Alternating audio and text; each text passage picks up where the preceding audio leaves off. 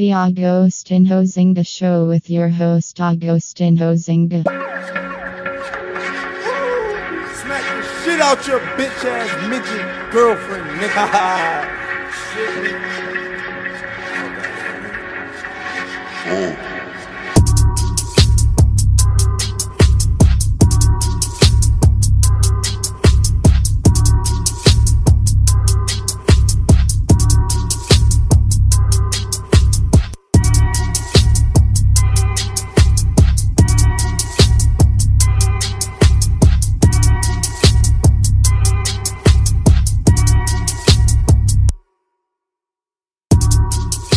Hello there, welcome back to the Agostinho Zinga Show with your host, Agostinho Zinga, and this is episode number 604, baby. That is 604 of the Agostinho Zinga Show with your host, Agostinho Zinga, coming at you live and direct from an undisclosed location. I hope you are doing good wherever this podcast may find you. Great, amazing, happy to hear that. How am I? Doing as best as I can with the time I have available presented to me on this very given day. But I'm happy to be here in front of you, coming through your earphones, coming through your speakers, coming through your cars, through YouTube, wherever you're listening to this. I'm just glad. I'm glad you are carving out some time of your day to listen to my inherent nonsense throughout the span of this podcast. I do greatly appreciate it. I don't take any of that listenership for granted because I know how much content's out there. God damn it, I know I pump out some of that trash myself, so I can only imagine how much stuff that you're having to kind of sort away. So the fact that you click on my thing willingly, curiously, eagerly sometimes, damn son, I can't not be happy. You feel me? I can't not be happy. So what's been going on with me? Many different things. But first thing to jump on, I had a performance review at work today. A performance review. You know what one of those things are, right? They're usually things that only get sprung upon you when you're probably not doing the greatest or you have some things to improve on.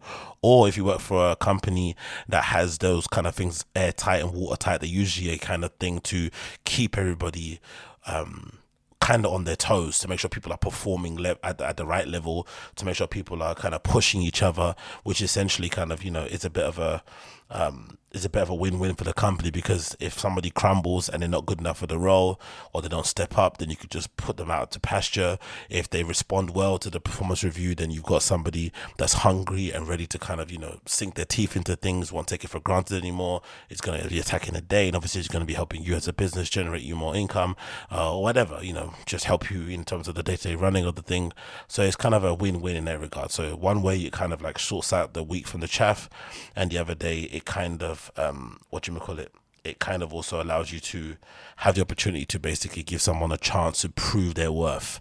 So it's either sink or swim in those situations. And mine was funny because for the most part, I think a good kind of word of caution is like, if your performance review starts off with someone giving you compliments, like unnecessarily glowing compliments that have nothing to do with the actual role that you do, it's usually a sign that the performance review won't be great. It won't be what you think it's gonna be. But luckily for me, I'm pretty self-aware. I'd say I'm probably one of the most self-aware people that I know or that I've ever come across in life. I think for the most part, anything about me that even you, the viewer, you, the listener, might think is a bit of a negative in terms of my personality, or things that you've heard or things that you've seen, I most likely have ripped myself to pieces about it a million times over. Like, I legitimately know Wagwan with me at all times. I'm not ever shocked about the things people say. I'm not ever taken aback, even if I pretend I am. I definitely know. It's definitely things that I'm aware of that I kind of want to address, but I'm just being lazy. I'm not following through. It's maybe not on my priority list, whatever it may be, but there's no chance that I don't know about it. It's impossible. I always know. So with this performance review, I kind of was already aware of what was going to be said. Again, it's nothing crazy. It's nothing that's going to really, cost me to basically lose employment. That's not going to happen anytime soon, because obviously, I'm somebody that can address those things pretty quickly. They're things that can be actioned very fast. But the problem with being self-aware is that if you're that self-aware, the question needs to be asked, why don't you just do the things that someone doesn't like? And then that kind of brings up some things that you probably don't want to say out loud, which is, you know, I'm still slowly but surely coming to grips and coming to the idea, or coming to the point in my life where I'm starting to respect jobs. It's a weird thing to say this, right? But I think anybody that's kind of trying to pursue a creative endeavor, anybody that's trying to maybe set up their own business, anybody who has aspirations, even to be rich and famous, whatever it may be, I'm sure you've all had the same thing where it's very difficult to respect your job that you have, like the actual job that pays you Monday to Friday or however long you work. It can be a really hard thing to kind of switch in your brain. I remember for a long time I had battled with it, and then I remember thinking maybe I'm not too bad when I met other people who are also kind of trying to pursue their own careers in the arts, in the creative fields, or whatever else they were trying to do. And I remember meeting one person in particular who was very against even having a full-time job. Like, it didn't make sense to that person. They would just do the thing. The thing that they would do is that they'd work for a set period of time. So if it was like 6 months, 4 months, not do anything else, save up, and then use that money for that 4 months, then allow them to do what they want to do for the next 6, and then hope that 6 months is like it's like a trial. It's like, okay, it's like a make or break. Like, it's like a football trial. You hope, like, okay, cool, I'm gonna try go to all the trials I can in the summer, and then bang, hopefully one of them bangs, one of them lands. I get a record. I get my football contract, and I can go pro and then quit my job. But obviously that's a bit of a nutty thing, because you're not, you're basically only attacking. You're basically only attacking the day, or trying to secure your dreams, or trying to achieve your dreams. Sorry, within a 6-month window. So you're giving yourself way less time than most people would, because obviously you need way more than 6 months, maybe more than 12. It could take a lifetime. You never know how long it could take, or it can never happen, which is also another question, another thing that people don't like talking about. But hey, let's just stick to the topic. So I've never really been that someone. I've kind of always struggled with that. And I think as I've gone older, as I've become more mature, as I've just gone through more things, and then I've seen the actual reality of life, I think is that sometimes as a kid, you definitely overrate your youth. You definitely ride on the back of your youth too much. We're kind of seeing it a bit with academics, what he's going through at the moment with all these OGs sort of like kicking him when he's down because of that comment that he made about, about veterans in hip hop being old and dusty.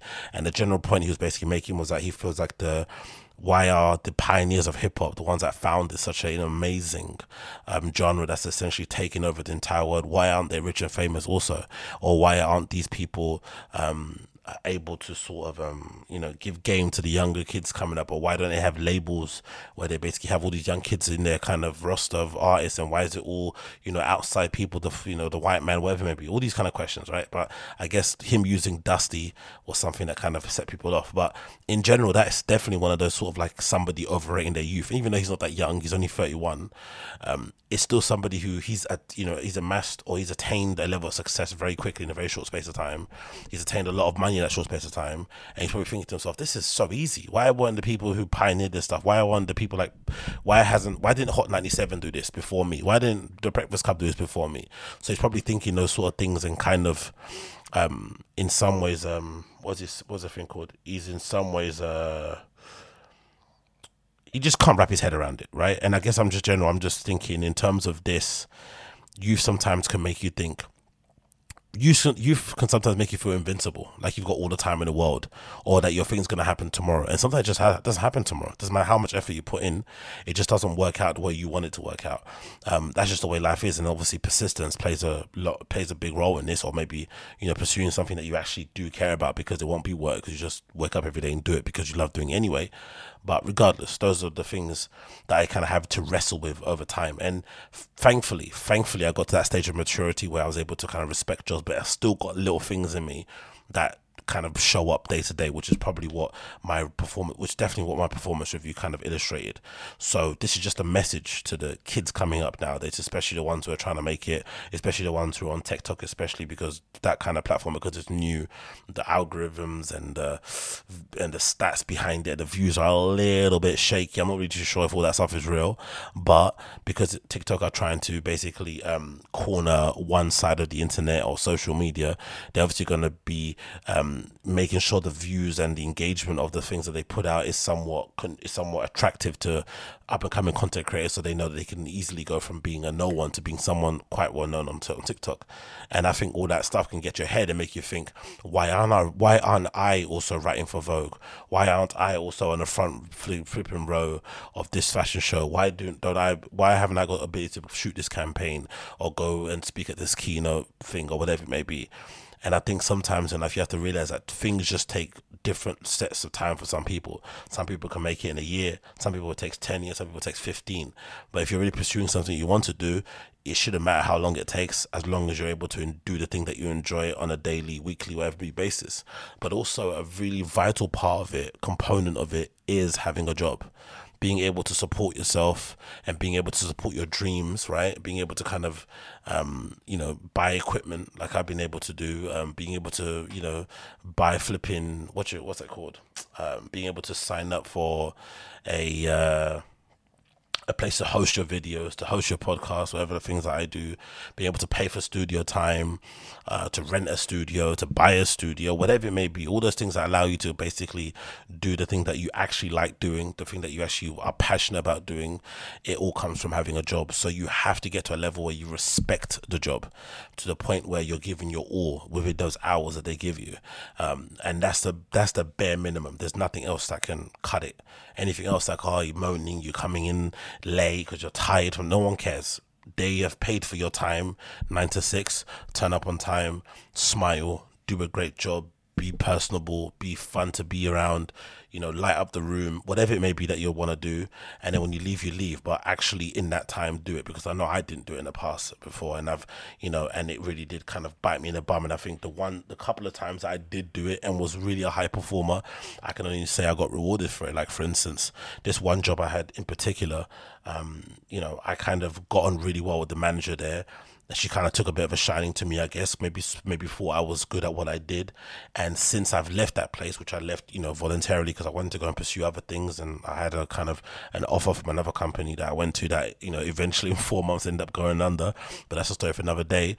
But that place that I left, the manager liked me so much that any time I'd, get in contact for a reference, anytime there's an opportunity to speak highly of me through other people that she probably didn't even know, that related back to me, she'd do it. And even now recently, putting in touch with other people to kind of speak about another thing that's happening, and just be kind of, a kind of somebody that can maybe lend some advice or insight on some things. It goes a long way to show that if you do a good job, it doesn't matter how small the role is, how lowly you think the position is, it does sometimes come back. Now, it's not always going to come back in again, there's been no monetary gain from this sort of stuff. There's been no jobs from it, but it's just been good to know that there's somebody out there who's championing you whilst you're just asleep, whilst you're minding your business, whilst you're going about your everyday. There's somebody out there that's saying, oh, and when they hear your name, like, oh yeah, that person's sick, that person did this, that person that, and just stamps you. And you don't know where that goes and where that carries. You have no idea where that's going to lead, but it's just good to have that out there in the atmosphere. Why would you want to have the opposite? Oh, that guy's lazy, she did this. Well, you don't want that. So I think for the most part, I think more people need to do that and start respecting jobs. I think for the most part, creative people hide the fact that they have real jobs. I don't. I say I have one. I remember I saw a thingy. What did I see? I think I remember seeing a stand-up comedian. I forgot who it was. Some stand-up comedian. Or maybe it was a book about stand-up comedy. Somebody said in a book, and I don't know what the reason was. So if anybody knows, please do email me or reply in the comments or something. But I remember hearing a comedian or somebody involved in the comedy industry saying something along the lines of, don't tell the audience or don't tell jokes that make it known that you've got a job. Like, just perform. Because I guess the idea behind it may be against my own thinking about it. I don't know anything else. I haven't read anything else, but I think my own thinking behind it would be, maybe when you're on stage, you kind of want people to be transported away from their daily struggles or from their daily kind of work life.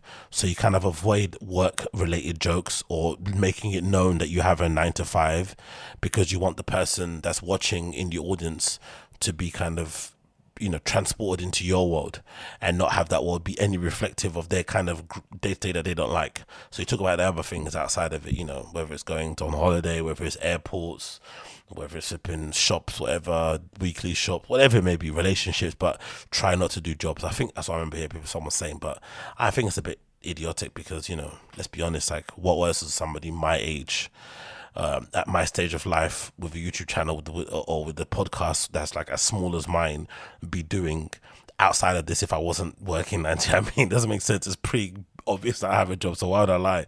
And I don't have fucking why would I obscure the truth? And I don't have flipping rich parents either, so I mean, I can't do a Peggy Goo and just move to Berlin and hang out. You know what I mean? That's not gonna happen. So it's just doesn't make any sense. But I guess, in creative life you have to kind of do this whole like fake it till you make it thing, innit? But yeah, I'm not really on that kind of vibe, you know what I mean? I would rather just like try to make it. So yeah, that was basically my thinking on that one that I thought maybe some of you guys may take some value from. If not, disregard it and just keep doing what you're doing, because I'm sure some of you guys are pretty much fine.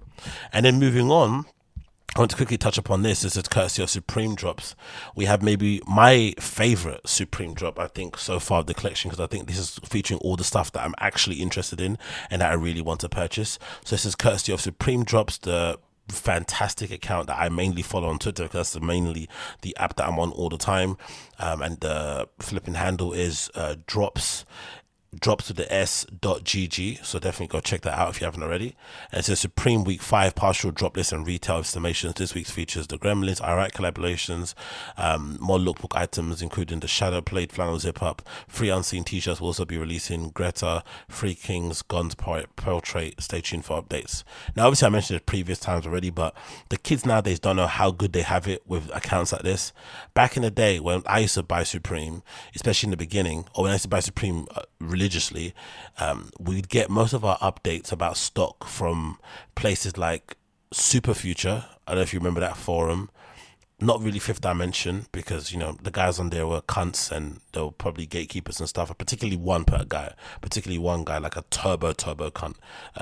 If you was to cross the street and get run over by a truck, I wouldn't drop a tear. But that one dude, that kind of permeated that kind of, gatekeeper type mentality. But for the rest of them, I think it was Super Future. What was I think of? I think that might have been it in terms of actual info. I can't think of the other one. Like in terms of, I've heard this is coming, that is coming. And there'll usually be people connected with the store. So it's the same people that probably feed people these kind of news are the ones that were kind of leaking the information about certain things dropping.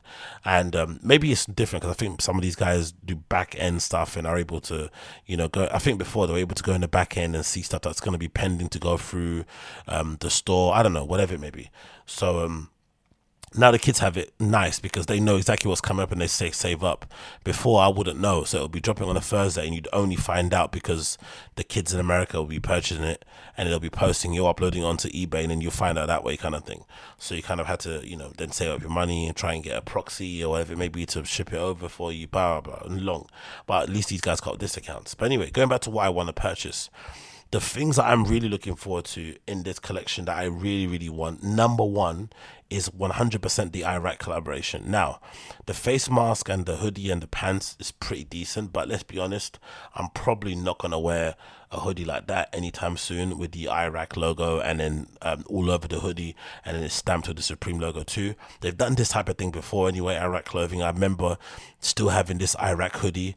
I can't believe I flipping sold it, honestly. I bought it from eBay to begin with ages ago, and I resold it again on eBay, like not even for that much. It was just, I can't believe I did it. It was like a grey hoodie, maybe like a, what would you call it? Was it asphalt? What the kind of grey is that? It was like a charcoal-y type grey. And then in the middle, it's like a pullover hoodie, oversized. And then in the middle, it had the massive Iraq letters, IRAK. And then I guess the border was 3M. So obviously glow in the dark. But the gnarly bit about it was that there's a logo in the front with Iraq, massive on the chest like that, and then there was a logo on the back of the hoodie that with the words reversed that also said Iraq with a 3M. Like greasy, like one of the best hoodies you'll see. And I guess it was really done for most part. If I remember correctly, they didn't even sew a proper label on it. It was like proper DIY streetwear level shit. The fucking screen print was heavy as hell on the front of it. I hardly washed it in normal washes. We took it to the dry cleaners, like, and I just, I don't know. I regret selling that so much, man. But anyway, so that logo, so that kind of stuff I've seen before, the kind of all over print, the pants as well go hard. The face marks obviously makes a lot of sense too with Iraq, and if you know the origins of the name, then you'd know that makes a lot of sense also. But the gloves are what I'm really interested in, right? And we're gonna actually go here into the preview to go see the gloves that I've done with a collaboration with the brand Mechanic, and I've actually got a plain pair of Mechanic gloves that I wear now for my bike that I use all the time. As you guys can see there on the camera, you can see those, right? Those are the plain Mechanics that I usually wear when I'm cycling and whatnot on my little fixie, right? As you can see, and pop those little fingers out. See that? Yeah? Boom, boom, boom. Makes a lot of sense. So clearly someone like myself that rides a lot, right? That goes out and rides. One of the riders will be definitely into these flipping Iraq gloves. They look absolutely smoking. Really look good. Supreme Mechanic Iraq work gloves. Like, these look so good. I like the look of these completely, and I'm considering hopefully buying 2 pairs for myself, because I know what I'm like. I'm going to end up wearing these every day, and I'm going to regret I didn't get 2 pairs. So it's probably going to be 2 pairs of those for sure. If the face mask was a bit cheap, I'd probably get 2 pairs of that and the face mask, but you know, $68 for a face mask, I'm not really that deep on. And also, with my hair being the way it is, I'm not really going to be getting braided all the time. It's a bit of a waste of money. I'm not going to wear that too often enough to make it make sense. But I'm sure by the time the winter comes around, I'm going to be regretting not having this, but it is what it is. And then the other thing that I'm definitely going to be purchasing is the 5-panel hat. So this is the hat there they got at the bottom there. That's definitely going to be something I'm going to try and cop as well, which looks brilliant also. Let me see if I can get up on here on the preview. I'm loading. Bada bing, bada boom. Where is it? Supreme hat with the thing. It's only black and white. There we go. This one here. So as you can see, this one, it's got Supreme written. It's got Supreme in this kind of exploding font with the Iraq hand style. I'm not too sure if this is if this is Ear Snots thing, or if this is somebody else from the Iraq crew that writ this hand style with the Iraq on top here, written in silver ink, which looks really good. So I'm definitely going to get that. So the Iraq mesh back 5-panel, so that's going to be pretty dope, as the kids say. And then on the other bit of the collab that I'm really interested in is this Gremlins football shirt, because I had to actually recently throw away a football shirt that I had that unfortunately was the same sort of color scheme in terms of the black, the whites and the greens, but unfortunately, I think if I'm not mistaken, this upper body was white. So after time, when I kept wearing it, washing it, wearing it, washing it, it just, and I was sweating in it, sometimes the stains didn't come out, and it just overall turned into like maybe I washed it with different things, probably, I don't know, but anyway, it just got a little bit gunky looking, and it got all like off-whitish looking, like porcelain, and it just looked weird. I mean, so I had to basically throw it away, because after one day I was actually going to go out to a rave wearing it, and I put it on my bed, and I went to the shower, came back in the room, I was like, oh, that looks dirty. I mean, like, I don't think I'd seen it properly in the light. So when the kind of light hit it when I was on the bed, I was like, Jesus Christos. So I had to kind of take it, you know, put it out of its pasture, put it out to pasture, as they say. So I'm thinking of getting that Gremlins jersey, football, ice hockey. I think it's a hockey jersey, right? I'm pretty sure. Again, I'm not too familiar with US sports, so please don't kill me in the comments, but I'm pretty sure it's a hockey jersey. But I'm definitely thinking of getting that also. Where that? I think I missed it, right? I think it's a collab with Gremlins. Where is it? Oh, is it not on here? It must be on here. I'm pretty sure. Sorry. Oh, there it is. Yeah, here. My bad. So it's here. Gremlin hockey jersey. It doesn't say collaboration, but it just says Gremlin. Poly eyelet mesh with tackle, twirl logo, applique, and embroidered patch. I've said it before, innit? Maybe I'm in the minority here, but I absolutely love the autism levels of their flipping product descriptions when it comes to Supreme. Right, the amount of detail they go into, like, you know, slit pockets with chest enclosure, like, with zip enclosure. It's like, god damn, man. You know what I mean? Chest pockets will do, my guy, but I like this. You know what I mean? This kind of gets me hard. I'm not going to lie. I love to see all this kind of detail. So yeah, I'm a fan of this. jersey. Might get that also, but I think like I said, my main points of interest coming up this week for Supreme are definitely going to be those Iraq gloves and this 5-panel hat. So maybe I can get 2 pairs and a hat. I'll be pretty much okay with. I cannot wait, and the rest of it, not really that too fussed about. But again, follow these accounts. Supreme Drops. They have all the good info.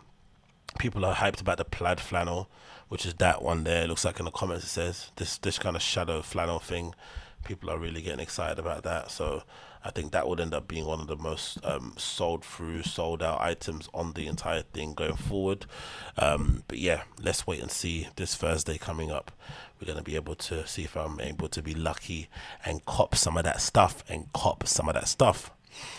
What else did I do over the weekend? Over the weekend, this is what I did. I ended up going to Fold, as per usual. Where else am I going to be? I went there on the Friday, and I had an absolute... Was it the Friday? I had an absolute blast. I think it was Friday. Was it Friday? Or am I bugging out? I think it was Friday. Do I think it's Friday, or was it actually Friday? Yes, it was Friday. Okay, I went to Fold on a Friday. That was actually a good night. And I went for specifically Transmissions, right? Transmissions are a collective of... So, this weekend, what I get up to, I went raving. Of course, what else was I going to do this weekend? What else am I going to do? And of course, I hit my favorite club in the world, or not in the world, it's definitely going to be Berghain, but my favorite club in the UK, Fold. And I went to a night called Transmissions. Now, they've put on some pretty decent nights over the last few years that have been kind of going out and whatnot, and I have to kind of definitely give them a shout out, because I've said before, like, I've done the whole promoter hustle, I've done the whole promoter passion project, I've done them all. And I know how difficult it is to put on nights, from just hosting a night that you just put on the club. That's kind of plug and play. You don't have to bring your own equipment or anything, to actually renting your own equipment, to doing stuff outside, whatever it may be, right? I've done them all, right? And I can say for sure, it's definitely one of the hardest jobs out there to get right, because it's such a brutal job as well, because the margins are really thin, and, mistakes are plenty, and it's a really unpredictable market, blah, blah, blah. Everything people talk about. But there are also people out there who do it really well, and the ones that do it really well deserve some praise, especially because I feel like the ones that do it really well, they kind of, I won't say legitimize clubs, but they give people a reason to go to those clubs because of that one special night they created. And if the club is smart, they'll usually hold on to that promotional that promo company, right? And basically, or the club promotion company, and basically have them do programming for, a particular number of nights in a year, maybe have them do residencies, whatever it may be. They'll usually do that sort of thing. Or sometimes in London, they'll just have them roaming around different venues. Maybe the venues are nicked, so are linked behind, holding companies, but, it changes. But still, Transmissions have definitely need to get some shine, I feel like, for their amount of nights that they put on, and also looking at their RA here of the range of their events is something that needs to be given a lot of kind of heads up, and a lot of kind of nodding of the head. Just those 2 nights there back to back, the past ones, right? Transmissions, DVS1 and Rene Wise was one I went to, and then you got here Brika back to back with Bakey all night long, right? So they've covered from the biggest hype of the hype to just people that are maybe some for their heads. You've got another night here called Dr. Banana presents Deji Perception, Truly Madly, Adam Pin, Ted Althea. You got another one here with Andrew James Gustav, Sugar Free and KRN. You got another one here with the 2 residents from what's that place called? Salon de la Mercedes, which is Willikins and Ivakovic all night long. Lena Willikins and Vladimir Ivkovic. You got Peach all night, like really interesting. Like Peach all night at Venue MOT. Imagine how good that must have been as a party, right? To see Peach play in such a small, tight, sweaty club in South London, like crazy good, right? And you got another one here, this was postponed, but that was a crazy lineup. Imagine that. Madam X back to back with Scratcher DVA. Are you insane? That is absolutely crazy programming, like really, really good, like lineup selection, whatever that word is called, that people do this kind of job, right? Another one, another kind of one that I'm not too familiar with the artist here, Peter Van Hossen Marco Shuttle and Jay Duncan. You got another one here with Julianne Huxtable, who I saw at flipping Berghain recently. Wings, Wax Wings, and My Lee. Is it how you spell it? Or Mael? Sorry. Another one that's really one for the heads, Ghost, which is a like a roving record store out of Berlin. Again, they had a lot of people attending, members that kind of said they were interested in going, but the Ghost is still, I think, a bit niche. It's definitely something for the heads. If you don't really know about them too tough, it's hard to kind of decide to get your ticket and go to that sort of event. But they went, they flooded it. They did a good job. If I'm not mistaken, I tried to go, if I'm not mistaken to this, but all the tickets were sold out, and I didn't want to risk going to the door and being turned away, even though I'm sure I would have been able to get in. But still, loads of stuff, right? Loads of stuff. Even this one, E1 and Transmissions, Helena Hauff, VTSS, DMX Crew, and Mama Snake. Like, Mama Snake is absolutely lethal. She's really good. So anyway, they do really, really good parties. And obviously I went to this party here, which was DVS1 with Rene Wise start to finish. And first off, DVS1, I'm kind of spoiled because I've seen him twice now, back to back, once at E1, and then of course Rene Wise, I saw him briefly in Berlin, but I still wanted to get the kind of semi-full experience of them two playing together. And I thought it was a pretty sick and clever idea that they had them basically do 4 hours each or something, wherever it may have been. I think it might have been less, actually. Is it less? I think it's 4 hours each. I'm not too sure.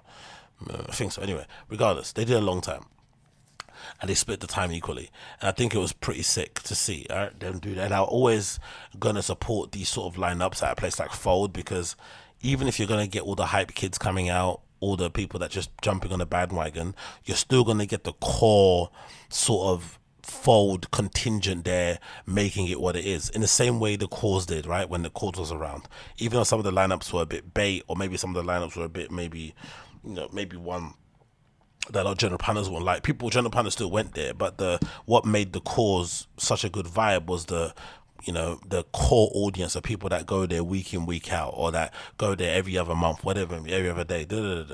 And I think the same thing happens at Fold. So immediately the vibe in there, let's just say the vibe inside there was probably one of the best. I think people have mentioned it already. I've seen some comments, people saying how sick it was. And let me be honest, I've been to Fold a lot of times. I've been to Fold sometimes when it hasn't been great. And most of the time, I think I've mentioned this on this channel, clubs, unfortunately, especially if you're running a club, which must be the hardest job in the world, even though I eventually want to open my own nightclub, that's definitely something that I've got on my bucket list of things I want to achieve, hopefully in the next few years or whatnot. But for sure, having a club is a thankless job, because there is no way you can really, really, really purposely sort of cultivate your own community. It kind of has to not happen by chance, but you kind of have to hope they choose you. Like, okay, cool, we think you guys are legit, we think you guys are doing this proper, we're going to stand behind you. And if you don't have a good community around you, there's nothing else you can do, really. It doesn't matter what your lineups are saying.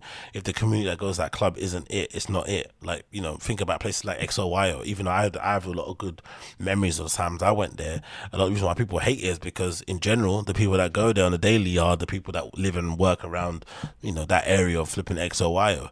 And people generally that kind of are part of the scene that I'm in just don't vibe with that kind of group of people, and maybe vice versa. So it doesn't necessarily work out. But Fold group, always, I think, bring the noise, they bring the vibe, they dance their fucking faces off. And of course, like I say many times, the flipping closing of your camera, or you are being aware that you have a sticker on your camera, it just makes people lose them inhibitions to just be a little bit more comfortable, to just fuck around, man. Honestly, it's such a good time in there, because people just don't care. No one's recording you, no one's doing anything. Anyone's just trying to sweat their faces off and just dance and shake their arms in the air, and I absolutely loved it. And I have to say, the really surprising thing that I thought Transmissions did well, which I don't know if it was a thing because DVS1 had another trip he had to go, which I don't think that's true, because maybe it is true. Maybe they have another trip, because if he finishes at 3, then he can maybe get to an airport before the first flight that leaves at like 6. But anyway, so to spoil the lead, DVS1 played early, which is not really something you would imagine, because obviously he's maybe a far more well-known or established artist than Rene Wise, and you'd imagine in their careers, DVS1 would probably be the headliner, which means he would maybe end the night. But in this rave, DVS1 actually opened, and then Rene Wise was the one that was closing. which I think actually gave the night a good vibe, because DVS1 set that room up really well for the Rene Wise to just come in and knock those pins down. So that was pretty sick. But coming in and just hearing DVS1 playing, doop doop, the gloop gloop, the kind of like, those kind of bloopity bloop noise that you kind of associate with a really banging 3-deck mix worthy of DVS1 was sick to hear and see. And just that space, man, to hear DVS1, how kind of box off it is. I don't know what they do with the audio in there and the sound engineering. I'm not a sound engineer, I have nothing about that. The lighting in there, everything is fucking sick. They have a dedicated person doing all the flipping lights and whatnot, and it's just, especially when you're off the flipping pingers, it really does send you on another planet, mate. It gets you going so good in there. That's why sometimes I'm in there, or most of the time I'm in there, I've hardly drank. Like even this one, I didn't really drink. I had a couple of drinks on the way there, but I didn't buy any drinks there. I just was on the water, or no alcoholic drinks. I was just on the water the whole entire time, because just the vibe, the sweatiness of the place, everyone on top of you, it just really kind of adds to the night. And the DJs were absolutely smashing it. And again, DVS1 was absolutely phenomenal. And obviously Rene Wise, when he came on too, was really, really good. But I think the interesting part about it is I think they complement each other really well, but they were it was very clear to hear who was who when someone was playing. You could feel it. And of course, it kind of helped when DVS1 finished. We all kind of did a round of applause and stuff, and everyone was screaming and shouting. He got a really good reception from the crowd, and just in general, I think he felt the vibe that everyone was done, because it must be cool and a pleasure that they come to a club like in London, especially in the UK, having been all over the world, and maybe having been in front of a crowd where someone's just like sticking a phone in your face, right, and you just got the light there. It's quite nice to go. It must be for a DJ coming to London to go and look at the crowd and just see people dancing. Doesn't matter if the audience is small, big, or whatever. Just see people losing their heads. And the thing that about Fold is really cool, if I'm not mistaken, again, maybe I'm wrong here, but I think if I'm not mistaken, the stage at Fold is a little bit higher than the actual dance floor. Not that much, but a little bit. So I'm imagining if you're behind the decks, which I haven't been yet, but soon that will happen in my future for sure. When you're behind the decks, I'm pretty sure you can see all the way to the back. So they have a view of everyone. And the thing that's sick about Fold, when you go in there, you usually see people who don't want to get hot and sweaty or get bothered or touched or, whatever, moved around. They'll be standing towards the back next to where the VJ is. And is it VJ? No, less all where the lighting guy is.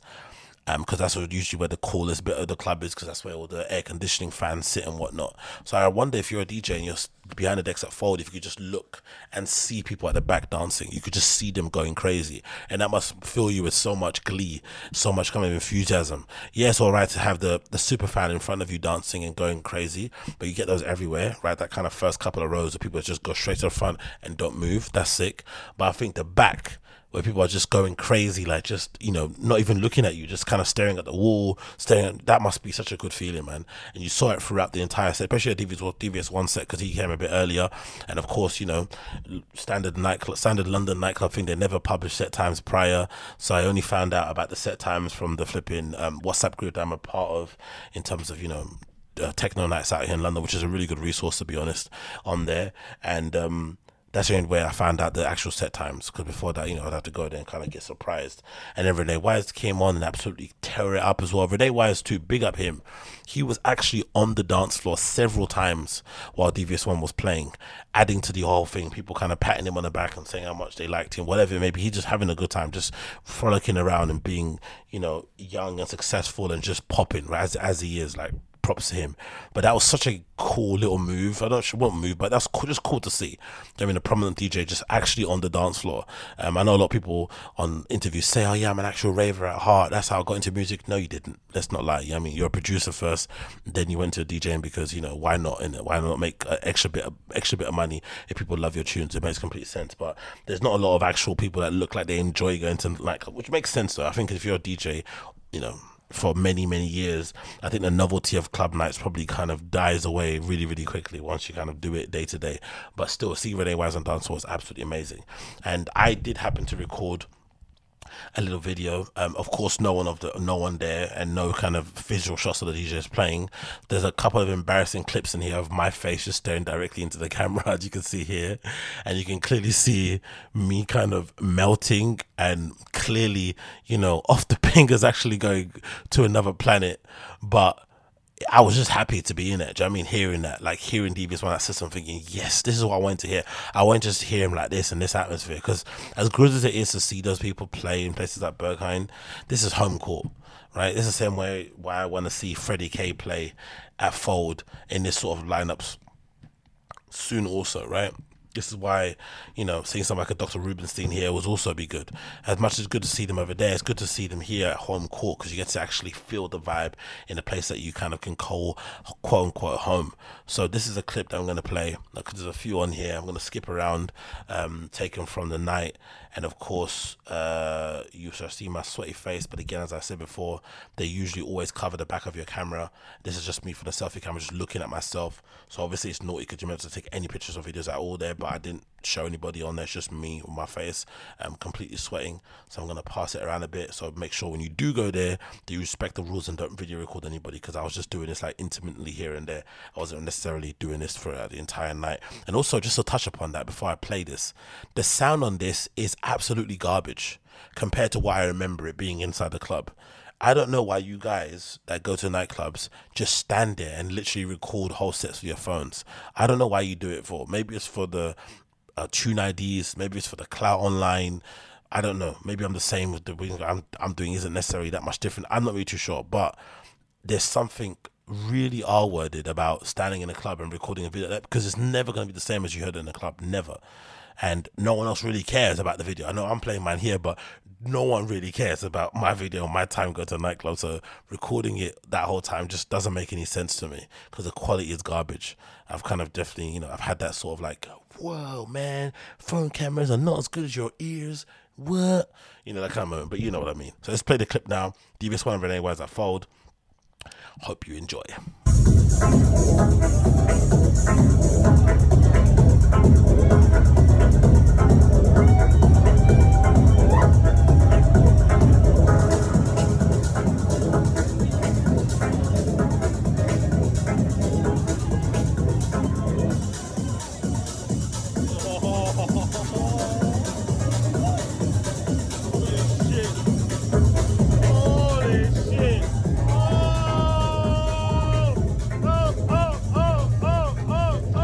That's a really embarrassing lad side of me, and that's also something that a lot of people, when I went to Berlin the first couple of times, I realized that's something that the more sophisticated hipster chin stroker type fan of techno music or of dance music in general isn't a fan of. They hate all this stuff like the whistling, the kind of the terrace culture that's kind of coming into club nights. Or, you know, sometimes you go to like house nights that you would maybe describe as tech house nights, and you hear people like humming along to the tune that has no lyrics on it, right? Or that has no lyrics on the tune, like humming along to the bass line, like just crazy shit like that, right? And usually a lot of those folk that are more trendy, more hipster, they hate this sort of stuff. They completely hate it. So I don't know what it is about me. When I'm having a good time, I tend to do this stuff a lot. And yeah, it's just something that I do, innit? What can you do?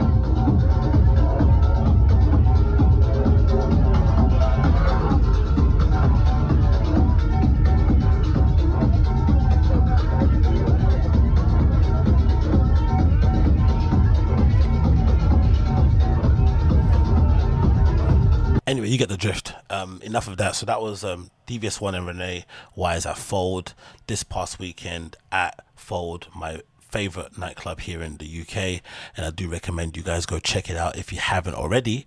And also, I want to big up everybody that I bumped into at Fold who said that they've watched the channel or watched my reviews of nights over there. So thank you for those of you who said hi. Really do appreciate you, especially one in particular who ended up helping me out with some techno dust. Big up you. But yeah, big up everybody that I bumped into. It was really, really cool. It's something that I don't usually expect because, I just do this for myself. I don't really care for the adulations or the recognitions and stuff. That's not something I'm in this for at all in the slightest. I'm super passionate about this music. I'm super passionate about this scene. I clearly want to get involved in my own way in terms of opening my club in the future, but obviously being a DJ myself and just kind of enjoying it as a consumer. I've always been that kind of person. Do you know what I mean? I don't need to be super duper involved or behind the scenes to enjoy it. I just love enjoying it as a punter and being super passionate about it. And clearly, with some of you guys it does connect, with some of you guys it doesn't, which is understandable too. Some of you guys hate this sort of stuff, but hey, it's my podcast and I do what I... So yeah, big up everybody that said hi and that, was just nice and whatnot. And, said some nice words. We exchanged some hugs, very, very sweaty hugs, myself included. I'm sorry. But it is what it is. It is. Oh yeah, make sure if you go there, by the way, wear a short sleeve t-shirt, right? Please don't go there with a long sleeve t-shirt. You will die. I guarantee you. Make sure you buy a short sleeve t-shirt. Even in the winter months, it doesn't matter. Buy a short sleeve t-shirt because that place gets hot and sweaty. But as I said prior, the hot and sweatiness of that place actually adds to it. It actually makes the night fun or funner. Do you know what I mean? It makes it more enjoyable. And the fact that you have to cover your phone, back camera, not have your thing, it just makes it, you can't pull it out and immediately record videos. No one gives a fuck anyway because videos are going to be terrible because that place, you need to, embrace it, flipping in there. You need to basically be in there, right? You need to feel the sweat. You need to feel the warmth of people on top of you passing through, dancing. You need to feel the noise, like everything about it. It's really impressive, to be fair, what they've done over there in such a short space of time. So big up everybody there associated with the place. They keep that place ticking and running. And it's basically, it feels like it's running on autopilot. I just saw a post there again on a Monday. It feels like at Mondays they kind of have these, it's another busy week here at Fold. Just churning them out. The unfolds, which they do on Sunday with all the residents and stuff and friends and family connected with the club, which I hopefully maybe in the future would have an opportunity to play at one day,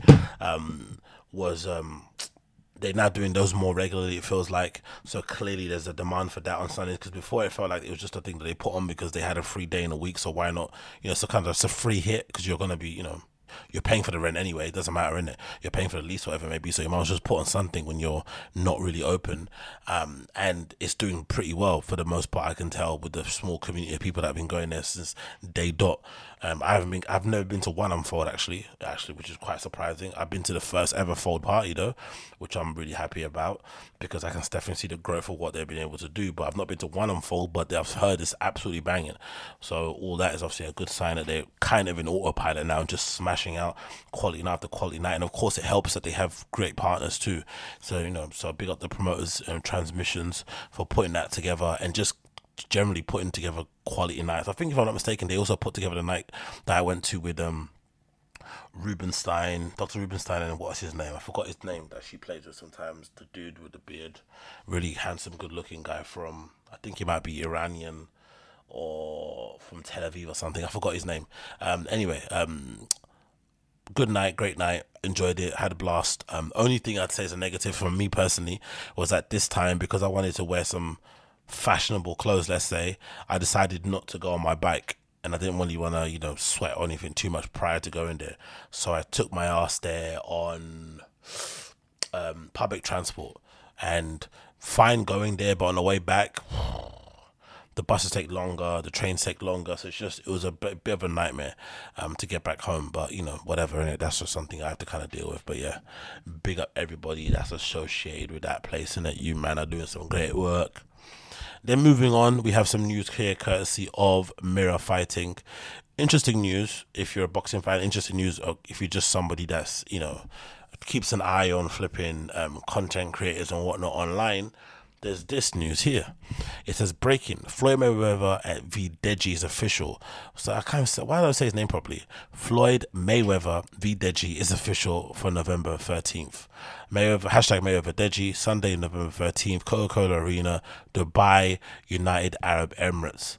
So clearly we're seeing Mayweather's kind of long-lasting or long-running relationship out there in Dubai is definitely kind of extending, and he's put together this fight with Deji, obviously the brother of KSI, who's come back off a first win he did recently. There's definitely been an improvement in his boxing skill, but to go from what he's doing YouTube-wise to fighting Mayweather, one of the greatest boxers ever, definitely someone's going to go down in history as one of the greats, is absolutely hilarious. But I think in general, it does speak to an overall, it does speak to it just being a really interesting time in content generation, or just in content at all, and just in social media influencers, whatever you may deem them to be, YouTubers and stuff, because it feels like this is another level, another stage on the kind of climb up that most YouTubers have, right?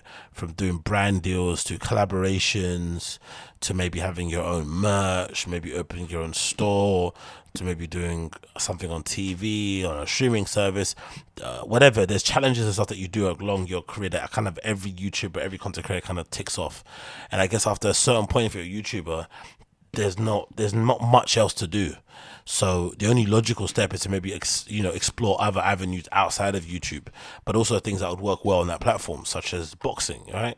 Because of the virality of the clips, of everything around boxing and combat sports in general works really well on things like YouTube, because there's a big audience for it, and you can clip those things up, you can send them out. It feels like a constant, non-stop kind of wheel of content going to come out, like for sure from this announcement of the fight all the way until November 13th and onward. There's going to be memes, especially if Deji ends up getting knocked out in a weird way, or if Deji ends up landing a shot on Mayweather that makes him wobble something, right? Imagine if Deji lands the equivalent of what Conor landed on Mayweather, that one uppercut that all Conor fans sort of like jack off to, the one that kind of made Mayweather grimace, but he still kept walking forward. That would be a very interesting thing to see. That would definitely go viral. So all those things, or people just clip it and say, "Oh, Deji won." All those things are tied into it, and I think that's really an interesting place to be in, because I don't necessarily see these as real fights. I don't think anyone does, not even Mayweather, right? The exhibition fights, he does them more to kind of get paid, have a run out, show off the wares. It's kind of an interesting thing, because it's like a legend in the sport, someone who's the best, who's kind of rated as the best ever, especially in his weight class, essentially saying, even though I'm retired, I can still put on a show, which is something you don't see a lot of fighters do, or boxers in general. Because I guess when you do retire, there's usually this understanding that you may be retired because your brain can't handle it anymore. Do you know what I mean? You're like in dire straits, so you can't really be, boxing in the ring too tough, so you just kind of let it go. But this obviously shows if you're able to retire with maybe minimal damage, maybe with a pretty decent bank account, you could take more chances, right? You can maybe have a punt here and there and see if it works out. And clearly for Mayweather, it's been working out in a big way, because people still tune into these flipping, exhibition fights. He makes a bucket load of cash, as he did recently with the one he did, where I think he put the guy out in the second round and he cleared 25 mil or 20 mil, even if it's 10 mil, 5 mil, 1 mil for 25 minutes worth of work is really crazy. Or not 25 minutes, for 2 rounds worth of work, sorry. I mean, it's really insane, but I like to see it in general. Hoping we're going to see more, especially for myself included. Like, again, I'm not a boxing purist, so for me, this doesn't really, I'm not bothered. I guess if you're a boxing purist, then maybe you're kind of, spitting feathers right now. But I think as a ways to generate content, as a ways to maybe for YouTubers and influencers to maybe extend their career a little bit, or maybe to kind of expand into other fields and allow them to kind of, grab onto maybe a bigger fan base, whatever it may be. I think these things are priceless, literally priceless. And as long as you take them seriously and you treat those, platforms that you're going on, or those arenas, those rings, those octagons, those dojos, those fights into whatever it may be, if you don't treat them with respect, you'll be pretty much okay. So I'm pretty interested to see where this goes, how this happens, how this rolls out. I definitely want to make sure I check this out when it ends up happening, obviously on November the 13th. So definitely keep your eye out for that. If you are that way inclined, make sure you keep your eye out for that one. Next on the news here, I wanted to quickly touch upon, which I wanted to just make a general overall point about, was this news courtesy of Billboard, which says as follows: Megan Thee Stallion launches mental health resource website for fans. Bad bitches have bad days too. Now, for me, right, the reason why this was hilarious and I thought I wanted to make a wider point about this was because if you know anything about what's been going on with Megan and obviously Tory Lanez and the fallout from the shooting, did it happen? Obviously, did it happen? Who actually did it? A lot of kind of like finger pointing and back and forths and subs and direct lyrics and whatever it may be, right? And it's been an affair that's kind of gripped the internet, but not really, because we're kind of all tired of it. We just want them to go court and just find out what exactly happened or what the closest version of the truth was, and then let everyone go on their merry way. Now, my one issue from it from the first place has always been I hated the disparity in treatment. I hated the fact that it didn't feel fair, that in general, in a story that no one really knows the definitive truth, and unless you're in that car, that one person can basically have their career halted for a bit, not forever, but for a bit, and maybe in some places for a bit as well, especially if you consider the stuff that's happening with academics and, Ebro and the stuff that he revealed, that Ebro wouldn't want to put Tory Lanez on the playlist and stuff, which is essentially quote unquote hurting or killing his career.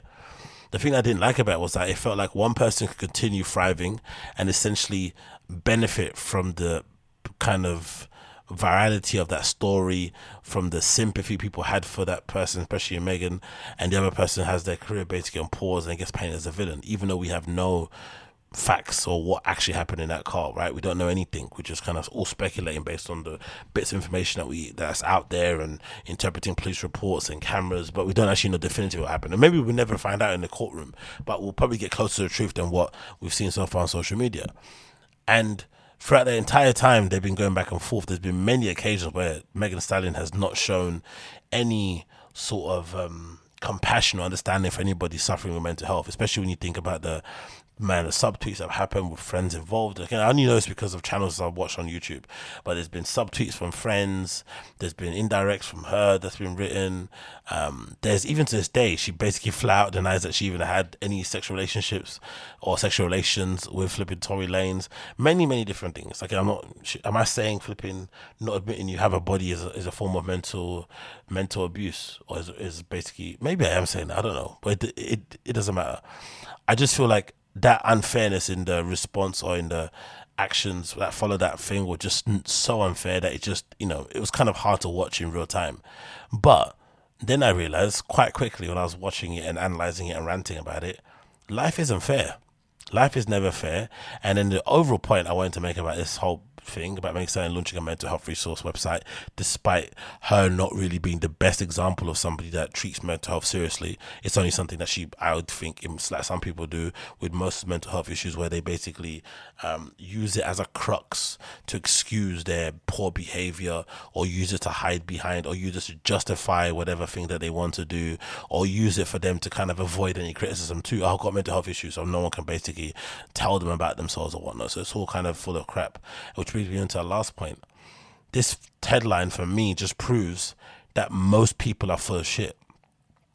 Most people are full of shit, but I think with us general punters, with us general customers, with us civilians, as comedians like to call us, right, especially the LA ones, what thing separates us between famous people or rich people or well-known people or people with clout is that we can't really get away with being full of shit.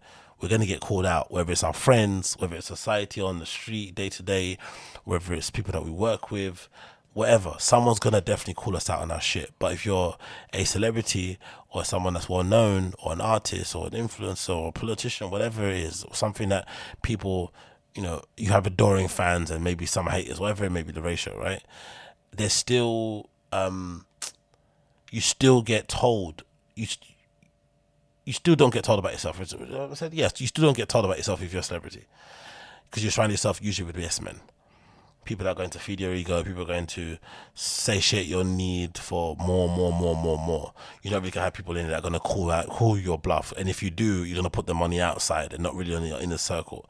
So I think a lot of that kind of bears fruit in it. But it's just funny the things you can get away with when you're really well known, or people kind of sympathize with you, or people like you, wherever it may be. You can get away with absolute murder, but I think as a regular civilian, you can't, to a certain point, you can't really get away with it. You have to have something redeeming about yourself, something that kind of doesn't really speak to this sort of stuff that people can kind of rally behind. But I just thought it was hilarious seeing that headline on Billboard about the whole thing. But let's read a bit of the article here. She was fantastic in this picture, by the way, taken at where? To 2022 Vanity Fair. She was really good there. And it goes, if Megan Thee Stallion can have bad days, anyone can. That's why the 27-year-old rapper revealed a website for her fans to full of mental health resources from therapy information to emergency hotlines, entitled "The Bad Bitches Have Bad Days Too." It's okay, what about the bad bitches that you and your friends were bullying and subtweeting during the backlash of all this stuff, right? What happened to them? What was the best friend's name again? Was it Kelsey, right? That was the one, right? What about her mental health when she was going through all that stuff? No one really cares about that. What about Tori's mental health? If it comes out that she lied about the entire thing, what about his mental health for the whole affair? She pointed a finger and basically said he was the one that shot her. Do you know what I mean? So it's like, I don't know, it's all sort of nonsense. But that's a pretty, I'm just looking at this, like this headline here at the bottom. That's a pretty deep lineup for an SNL, isn't it? Are they going to be all in it together? SNL hosting Kendrick Lamar, Willow Smith. Oh, Kendrick Lamar and Willow on musical guest lineup. Okay, cool. I'm into that. Megan Thee Stallion to make SNL debut. Okay, imagine Megan Thee Stallion, Kendrick Lamar, and Willow on SNL. That's pretty nice. It continues anyway. It says, "Bad Bitches Have Bad Days Too" compiles 4 categories of resources: free therapy organizations, mental health hotlines, resources directories, and LGBTQI plus community resources. Each category features a menu of useful links to external mental health websites, many of which are resources. I focus on serving BIPOC and those in the LGBT plus QA community. Bounce back like bad bitches always do. Reads a quote based on the site. Hotties reads what appears to be the message from the Plan B artist shared on Twitter by a fan. You know how much mental health means to me, so I created a hub for resources that help you when you need to get a hand. Head to Bad Bitches Lab Bad Days Too, and now check it out. Love y'all so much. Everyone loves each other. Everyone has bad days. Yeah, I don't know. So let's see how that pops off. But I just think in general, when your actions, when your words don't match your actions, you kind of have to get called out on some of this stuff. But I think in general, people don't care because they decide who they like, and then they make the excuses for who they like, and then they bury the ones that they don't, and it just is what it is. So apart from that, what else have I got here on the list that I wanted to talk about? Give me a minute to explore. Yes, we got another club news bit I want to talk about here. It is courtesy of Mixmag featuring Origins, another really good roving club promoter, contingent, collective group who'd put on some really good nights across the UK, not just in London. And they are celebrating their 10-year anniversary soon with a stretch of shows which I'm really excited to check out courtesy of Mixmag. It says here, it says 225 shows on from its launch. Jesus Christ, 225 shows in 10 years is nuts. The party is hosting a series of events that celebrates Landmark.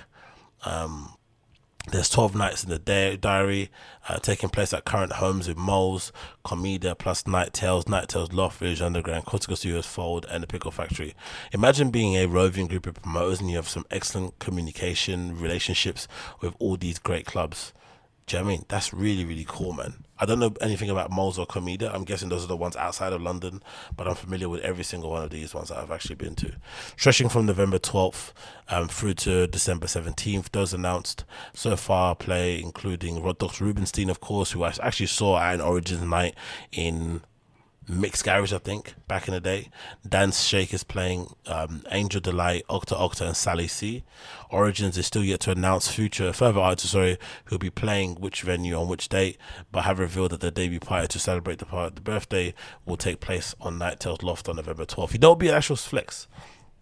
I know they always do this anyway, but imagine if Origins did their opening night to celebrate their birthday, and it just had it be no guest, no lineup, just come. If you're a fan, or if you like what we do and you've just seen it online and you trust us, just come, and I promise you we'll deliver you a good night. And still book the people you want to book, but just don't tell any people. That'd be pretty sick if they did that as an opening night thing. But I guess the amount of money these guys put into nights and stuff, especially hiring these spaces, is probably not the best thing. So I can understand that. So continue to Origins still yet to announce that all shows in typical Origin style will be curated and played by those closely involved in a long-running party, with its crew thanking partners for its lengthy success over the years. Alright, this is the thing. The caption here, which let's actually play a little bit of clip here that they have on Instagram. See what this is saying.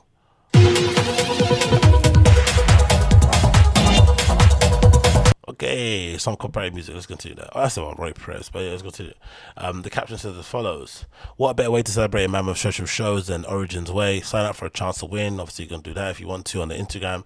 But the main caption says as follows: 10 years on, 225 shows later. This autumn we celebrate 12 parties, maybe more, over 5 weeks in 2 cities. Staying true to what we love in the venues that we love. Huge thanks to everybody who's made this series possible, from the artists to the venues to the agencies and everybody who got us to this unbelievable landmark.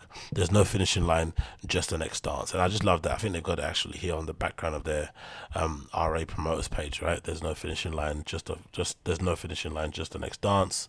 Some things there, but yeah, they've done some crazy good events back in the past that I've been to. They've done some collaborations with Junction. I didn't really know that too tough. The last few parties I went to from them, again, like I said, Dos Rubenstein and Roy Perez at Mixed Garage was a real standout. What else I can see on here that I've been to recently? Let's see here. Midland. No, I didn't go to the Midland one. In Fold. Or maybe I did actually. Did I go to that? I'm not really too sure. I think I might have gone to that. I'm not really too sure. Maybe I bought tickets and I didn't actually check it out. I'm not really too sure on that one. But there's some decent nights here that I've been to in the past with Oranges. Like I said, I trust them wholeheartedly. So for sure, I would be interested to see if they would ever do something like that in that kind of party. Just do the first party, no lineup. Do you trust us, yeah or nay? And then see what I'll go on from there. But again, like I said, they spend too much money booking these great artists to come all the way to London or all the way to the UK to play.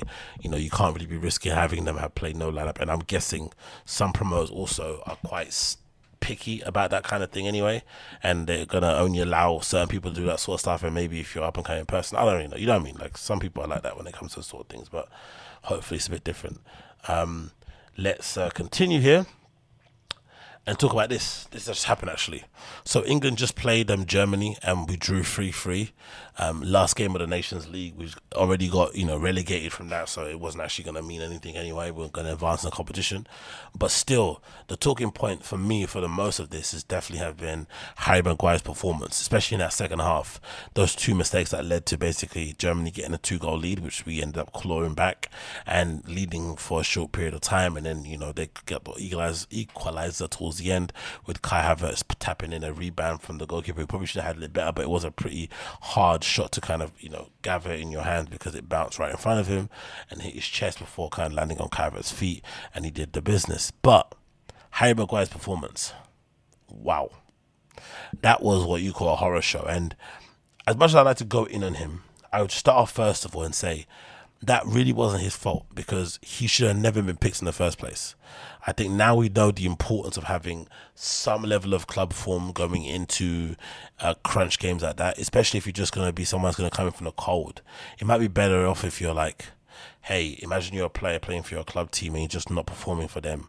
But then the manager of your national team knows you and knows how to get certain things out of you. So maybe they might trust their judgment and their skill in coaching and people management to be like, you know what, just come anyway. I'm going to pick you and I'm going to unlock the animal in you. And then you're going to go back to your club and a whole different person. They're going to be like, oh my God, who's this guy? But that didn't happen for Maguire, man. It didn't happen for him at all. He looked shaky as hell with players running at him. The Musiala thing was probably the worst, I think. I think I mentioned it prior. The first goal he conceded, which was a penalty, right? And he took down the player inside the box. I think that was worse because from what I remember looking at it, Musiala didn't even do that much. I don't think the step over was that great. The shimmy wasn't that great compared to what he can usually do, right? That kid's an absolute beast. I think he's like 19, right? Crazy. Grew up in the UK, but went and lived in Germany, I think, for a bit, and now he's basically a German citizen. But in general, I think his family is actually German. I'm not sure how it worked out, but, he's actually, used to play in England. There's pictures of him in old England tops or whatnot. But the interesting part I thought was that wasn't even the best skill I've seen him do. That was kind of just basic, right? But it still sent flipping Harry Maguire to the shop, so much so that his leg inadvertently just, had him probably wanting to trip the kid over, which was flipping hilarious. You know what I mean, seeing that. But the other mistake as well was also maybe equally, because I thought the first one was worse because, he got skanked or he got dropped by a kid that wasn't really doing that much dropping. But I thought the other one was even worse, personally, for me. That was even worse because it looked like he tried to redeem himself, doing something that he's clearly not good at in terms of dribbling. That whole idea that he comes out from the back wall is bullshit too. He's a big lad, Harry Maguire, from what I've seen on TV and just from him watching him playing football. He's probably closer to, 6'3", 6'5" than he is flipping 6'1". The guy is an absolute unit, so it does make a lot of sense why that whole coming out from the back thing and dribbling with his size 13 feet is not going to work, and it clearly didn't work.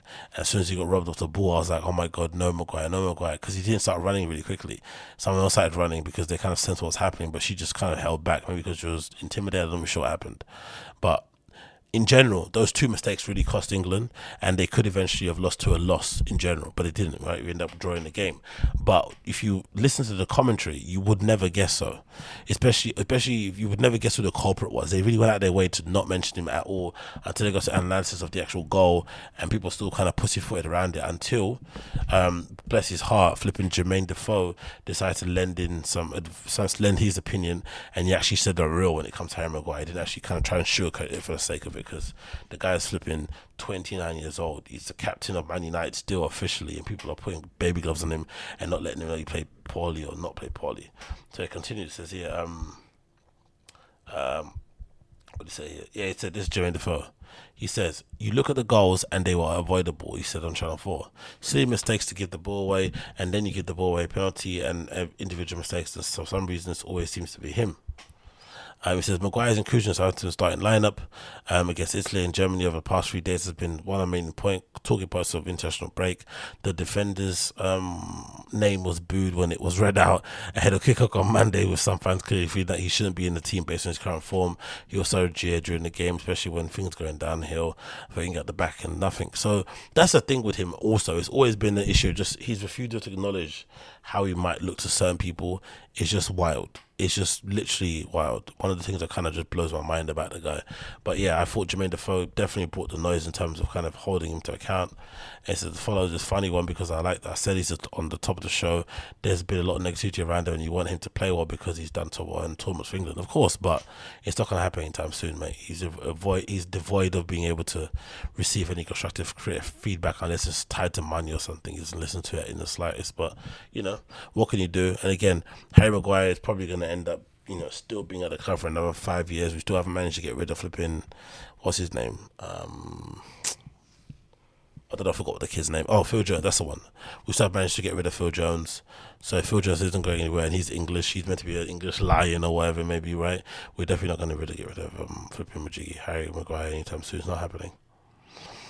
And then the next one we talk about briefly as well, which I thought was hilarious, was this clip courtesy of Taylor Rooks, and it posted the following: her sitting down with Jimmy Butler, and I thought this was hilarious because if I'm not mistaken, this might be the first time she saw Jimmy Butler up close and personal wearing those fake dreads that he recently got installed, which he so far hasn't been shameless about it. He's been promoting them heavy on his Instagram and whatnot, which is quite wild. But this is definitely an American thing, isn't it? I think so, an American black thing, because I don't think you would ever see this level of prominent rapper, musician deciding to get fake dreads in their hair or extension, whatever maybe. That's not really necessarily a thing I think you see, for sure. I think it's definitely something more reserved to the eccentrics or the people that are living the 0.000.9 life, you know what I mean? But anyway, this is a quick clip of Taylor Rooks interviewing what's his name? Jimmy Butler, sorry, and basically not being able to handle herself looking at his braids. 1 minute she's like, is he Future? Do I want him? And next minute he's thinking, I mean, life's good.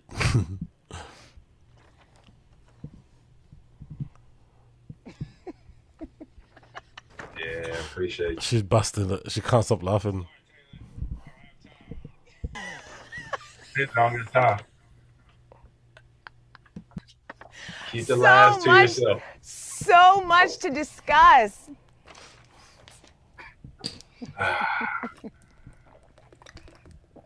How are you? Are you okay, Jimbo? man? Yo, you got a serious problem. You got. Nah. Let's go back. It's the hair touch for me. It's the hair touch. So much to discuss. That's the one, right? Because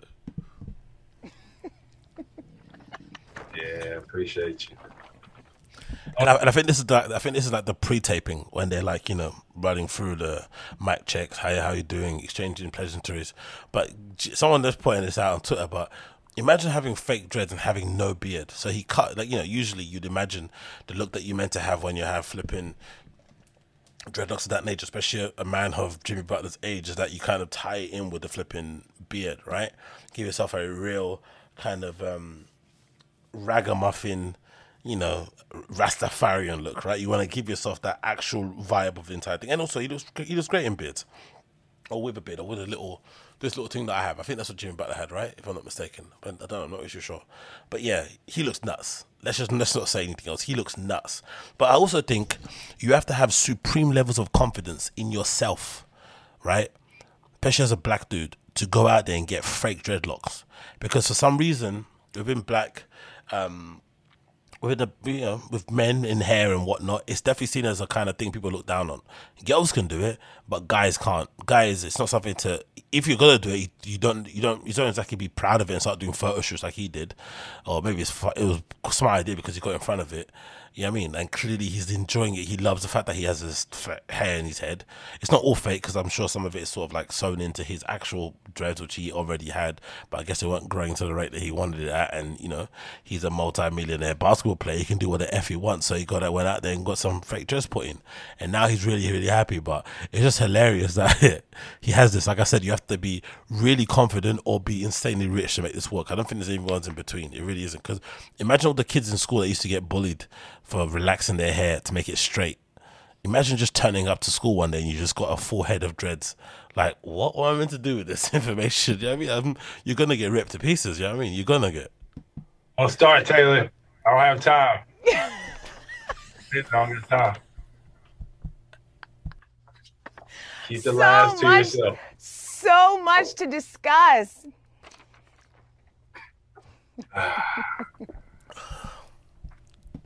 How are you? Are you okay, Kimbo? man? Yo, you got a serious problem. You do. Something's wrong with you. Man. I cannot. She's literally crying. I'm crying now, messing up my makeup. Oh, hilarious, man. But big up Jimmy Butler, man. But look at that face, man. Honestly, only an American black dude can get away with that shit. I swear to God. And not all of them get away with it, because people in the comments are roasting, innit? Don't be shocked, right? Even in Taylor Rooks' comments. One thing to have the faux locks, but no facial hair either. She can't with the dreads, LOL. Obviously, someone coming in with a horny tweet there. Let's see some more comments. Like, people are roasting him. Do you know what I mean? It's not exactly been the most kindest thing ever in the world there. As time goes on, continue here. It's not that funny. But yeah, you get the vibes in that. I think you mostly get the vibes in this regard. But yeah, Jimmy Butler, man. One absolute legend. I swear to God, one absolute legend. Moving on from that, I want to quickly touch upon this. I thought I should mention and break the news to you. I think there is something about marketing, and there's also something about consistency, or just seeing something in your face long enough, especially if you're somebody that already likes the brand in general. You like the designer, you like the world that they've created, you love the store, multi-brand store, you love everything about it, right? I bumped into the designer outside of their shop and spoke to their husband for a brief second, exchanged some pleasantries, said how much of a fan I was, and kept it moving. And, since then I've always had immense respect for this designer, immense respect for her business partner, immense respect for what she means to fashion, interviews, views on fashion, views on the world, views on creativity, young people, branding, e-commerce, conflict, between that, because there's clearly a conflict between, this designer and the partner that she's with, in terms of what they're doing with their e-commerce platform, what they're doing with their stores, the tension behind it, because that person hates the internet, all this stuff I'm a big fan of, right? And I have to be honest, like, seeing stuff a lot makes a difference, because I'm seriously considering getting a pair of Comme des Garçons Converses. I know. I'm way too cool for them. I'm probably way too old for them. I'm probably way too big for them. I understand. But I've seen these things so often now, especially in the last year or so. These have turned into, like, I don't know if you guys remember, but in the UK, we had this weird trend where for like every other year, all the girls and, all the kind of bad bees that you'd see around the town and whatnot, there'll be a particular shoe that they would have that would be the shoe of the season. One time it was Vans skate highs, then it was Vans old schools, then it was Air Force Ones, white ones. Then I think it comes, and then Huaraches also had a moment in the sun where the girls were into Huaraches and buying them in different colors. Now, previously it was like Air Jordan ones, but not highs, like some mids as well. That's when you see girls, especially coming back from like Liverpool Street Station wearing Jordan mids, horrendous shoes. And I think you should only wear flipping highs. If you can't wear highs, wear lows, and even lows I fucking hate. But you see loads of girls wearing mids, and now it seems like everybody's kind of moved into wearing the play Comme des Garçons Converses, and I've got to be honest, I love them. I've got a soft heart. I've got a soft place. There's a little hole in my heart, no pun intended, for these Comme des Garçons play Converses. But surprisingly, they are really expensive. I did not know they were that much. Now, this is the reason why I think they were so expensive, because I thought everyone else was wearing them. I just thought they wouldn't necessarily spend £130 on a pair of Converses, but I guess the prestige around Converses, or the prestige around Comme des Garçons, and the prestige, obviously it's not Comme des Garçons mainline, it's play Comme des Garçons, but still, the prestige around it, the fact that it's got this massive, logo, not logo on the side, the fact that it's a Converse that people are already down with and kind of, it's having its moment in the sun as well at the moment, makes sense. But £130 for a pair of Converses is wild considering what I paid for mine. I've got a couple of collaboration ones, but talking about collaboration ones as well, I have to give Denim Tears a lot of credit too, because I wasn't necessarily a fan of Converses at all. I didn't necessarily wear them at all because I just assumed they wouldn't fit my foot, or they wouldn't look good on me, whatever it may be. But then when the Converses featured Denim Tears eventually come out, that's when my kind of thinking behind all of that changed, right? Let me see if I can find it here. Converse.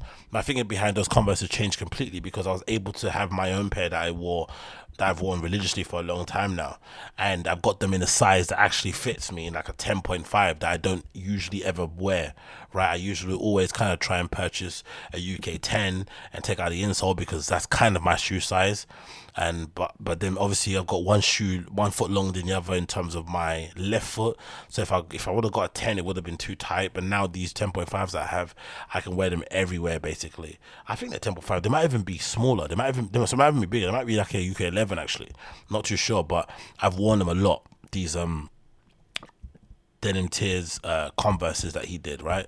He's got them in the low and a high, and they were really well done. Obviously they've got the stripes on them that are familiar or similar to the flag that David Hammond's the famous artist kind of put together, and they kind of obviously adorn the top of those shoes. And obviously I would have preferred, I'm not sure actually, I think I've got the laces somewhere. I would have preferred to switch the laces and put the orange or I think they're white laces in the shoe, but I can't actually find my spare laces to them. But these are the reasons why I'm actually into Converses in the first place. I would never be into wearing Converses, even though I think the 70s look really good, and I think in general Converse do a really good job of retroing their kind of core models and making them to spec, which is why I also think, or I've always had this belief that Nike just make up excuses when it comes to retros of why they get them so bad, and why there's no consistency, and why they look nothing like the vintage OG models that we all kind of wank over and get excited over, that we see on YouTube or that we see on eBay or that we see featured on people's accounts and stuff. Like they don't, and somehow Converse have managed to find a way to reverse engineer like OG shapes and kind of put them out to the public. Do you know what I mean? They've done them so consistently over the years that it's now become a whole thing, like these 70s Converse that people like, and the other ones, which are the maybe quote unquote regular GRs that people like. But obviously for me this shape is really something. I think it kind of gives it a bit more of a substantial kind of feel on the foot. Also, like, he produced this also. I think this was it because of I forgot the conversation around this. I think it may be because Converse were deciding not to put them out with the flag. I don't know, there's something around why he posted the actual mock-up of the shoe, so I forgot what it was, but it was there somewhere. But yeah, all of it is good, all of it is sick.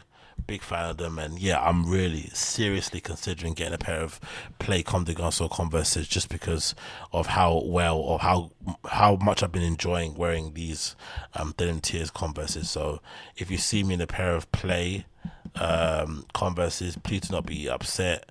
Please do not be angry at me or whatever it may be. Just understand that I'm doing this for you. I'm doing this for the culture. You know, I wouldn't be doing this otherwise if it wasn't for that. But I really do enjoy them. I really do want a pair. I'm not going to lie. Possibly, you know, maybe switch them up and get maybe a polka dot color, because I know most people like to get the, you know, the one with the heart, you know, towards the back heel that's kind of resting, you know, underneath the midsole. And also this white, kind of off-white color seems to be the most popular color I see people wearing there on a daily basis. But that polka dot one, you don't really see people too much wearing too much. And this one with the red outsole is probably not something you see worn too much either, which is pretty nice as well, to be honest. But yeah, that polka dot one might have to be mine, I'm not going to lie. That with the reverse in the kind of navy, that would be something I'll definitely end up copying, I think, coming up very, very soon. But again, maybe I'm bugging out. Maybe I'm spending too much time around certain people. I'm not too sure. If that's the case, please let me know in the comments down below. Or not, keep it yourself, because I don't need to crush my heart. Then, of course, we have this news, which I think is sick. This is courtesy again of Supreme Drops, and it features Offset wearing the Supreme and Yohji Yamamoto leather biker suit thing in the rain at Rolling Loud last night, or the other night in New York. I think there's reports of like torrential rain happening over there in New York at the moment, and this man still wore, you know, a very covetable, a very expensive fucking outfit, you know, with the Supreme ski goggles, with the Supreme gloves from last season that I didn't end up getting, the batting gloves he's got, which I'm on that much on resale. I think last time I checked they were like 70 or 100, no, maybe 100. They were 70, definitely in the 100 mark. But anyway, it doesn't matter. There's a Supreme and Vanson and Yohji Yamamoto leather. Is it Vanson or just Supreme and Yohji? Maybe just Supreme and Yohji. Might not even be Vanson. Not really too sure. But yeah, doesn't matter. So actually check. Let me just double check this. Is it Supreme and Vanson, or is it Supreme and Yohji? Or is it Supreme Yohji Vanson? Let's see. Or is Vanson now, you know, connected with Supreme in a way where there's no real delineation between the two? I'm not too sure. I guess the Supreme store will tell us all the answers that we need from this. Let me see if I can see it on here. Where is it? Always miss these things. Jacket. Where is it? Huh? Did I miss it again? I think I did, didn't I? Where is it? It's not this. That's Jeff Hamilton. It's not that. It's not. Is it that? It's not that. Where is it? Why am I so blind? Am I missing it here? Is someone shouting at me through the screen? It's up there. Look up. Turn left. I can't see it anywhere here. Or am I bugging? I'm scrolling down past knits and stuff. Still can't see it. Maybe I am bugging. Where is it? It's not here at all. Or is it down here somewhere? Maybe it's down here somewhere. I don't think so. No, it isn't down here somewhere. Why would it be up there somewhere? Let me quickly check this again. I'm definitely bugging out, aren't I? Because I can't see it at all here. It's hurting my eyes. It's going to drive me crazy, this. Where is this Vanson thing? Jackets. Let's just go this. I think I'm bugging out. I think my eyes are broken and I'm bugging out. Okay. No Vanson I don't see here. Maybe it's just not featured on here anymore. Did they pull it? Supreme Vanson leather. Okay, it's no Yohji. Okay, maybe it's not on here. Maybe it's on the. Maybe I'm confusing it. It wasn't on the preview, was it? It was on the news. That's what I'm confusing this about. Absolute ding dong. So yeah, there we go. Supreme Yohji. So yeah, it's not Vanson at all. It's just Supreme and Yohji. It says here official collaboration. Okay, so why does it say? Okay, it is a Vanson, but it's obviously, I guess, maybe the main collab. I don't know. Maybe Vanson produced the leather jacket for Supreme, so technically it's not really a collaboration because they were gonna make the jacket anyway. And Yohji, I don't know. Whatever the case is, what you gonna call it? Offset wore it at Rolling Loud. It looks fucking banging. I think it's an extra floss because he's wearing such an expensive, covetable jacket and an outfit in general in the rain. I think it looks 10 times better worn and broken in, especially if he wears this maybe a few more times, or even just he puts in his archive. This will be a sick bit of, you know, an outfit to kind of look at and say, yeah, this is what I wore my kind of solo set at Rolling Loud, which might be his first solo set ever that he's done at Rolling Loud too, which is a pretty good look because you'd imagine, you know, a festival or concert at Rolling Loud would always be booking Migos as a group and not necessarily them kind of individual, especially if you're not Quavo. So the fact that they booked him is pretty sick. And then the other thing that I thought was amazing too was the addition of the boots, which you can kind of see here peeking. for me, this is a grail. These, I think, if I'm not mistaken, are from Balenciaga Fall Winter 2017. I'm going to get it up on here and search and see if I'm right about this. 2017, is it Fall Winter 2017? I think so. Yeah, it is. I got it right. Holy moly. I got it right in one. It's Balenciaga Fall 2017. That's how I know I'm really about this life. I really am about this life. I really am in this thing. So it's 2017 for menswear. Not ready to wear. I clicked the wrong one. And this is a grail of mine, like legitimately a grail from that Balenciaga collection. These amazing motorbike boots. And oh, that's also the collection. Okay, that's why I have this grail. It's also the same collection where we saw the Balenciaga Triple S's debuted, right? Still a shoe that I think is really amazing. I remember I saw, who was it?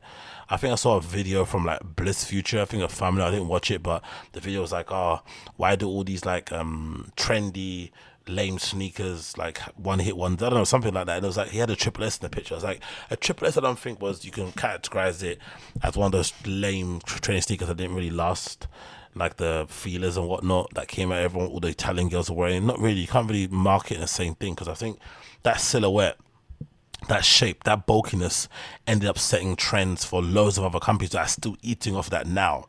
You know, Balenciaga don't really push the Triple S that much anymore. You know what I mean? It's all selling it in store to, like, you know, Middle Eastern kids and me, right? But for the most part, no one really wears Triple S's anymore. They wear other things. But still, those boots that what's his face has, Offset has, are from 2017 Fall Winter Balenciaga, and these are legitimately a grail of mine. I remember I saw a picture of Lucas Sabat wearing a pair. I remember I saw a picture of what's her name? Toxia. I forget how you pronounce her name. Toxica. I forgot. She's like a reggaeton artist, Latin American artist who is now in a relationship, I think, with Madonna or something. And she had a pair on also that I saw randomly, a picture of her in a bed. I think it might have been the green ones. I was like, how the hell did she get a pair of those? I'm not sure if she's into fashion or if she just managed to just get them. I'm not sure, but she's got a pair. Yeah, so these Balenciaga biker boots are just insane, like ridiculously good. So 2017, you know what I mean? Like, Offset is absolutely dripping. I think the other colorways maybe didn't come out. I don't remember seeing these bumblebee type colorway with the yellow and black out, but they look really, really sick. So yeah, so big up Offset for that absolute barnstorming of an outfit. It made my real head turn when I saw him wearing them, especially when I saw his hang. I thought, oh my god, those are my grails. Oh my god, my fucking grails, the Balenciaga boots, the Balenciaga biker boots. Like, oh, I'm all over them, man. This legitimately makes my pee hard. So big up Offset for making my pee hard. However sus that sounds, I do not care. Big up Offset. And then of course we got some pretty sick video of him actually performing here at Offset in the Rain. Offset in the Rain, sorry, at Rolling Loud, and it looks sick. It actually adds to the actual whole thing. I swear to God it does. These sort of performances are what really turn people even to being diehard fans of yours, especially if they've been in the rain waiting for you and you actually come out and perform, or the rain starts in the middle of your set and you still perform anyway, and the energy is out off the roof. Like, come on, man, you can't go wrong, brother. You can't go wrong.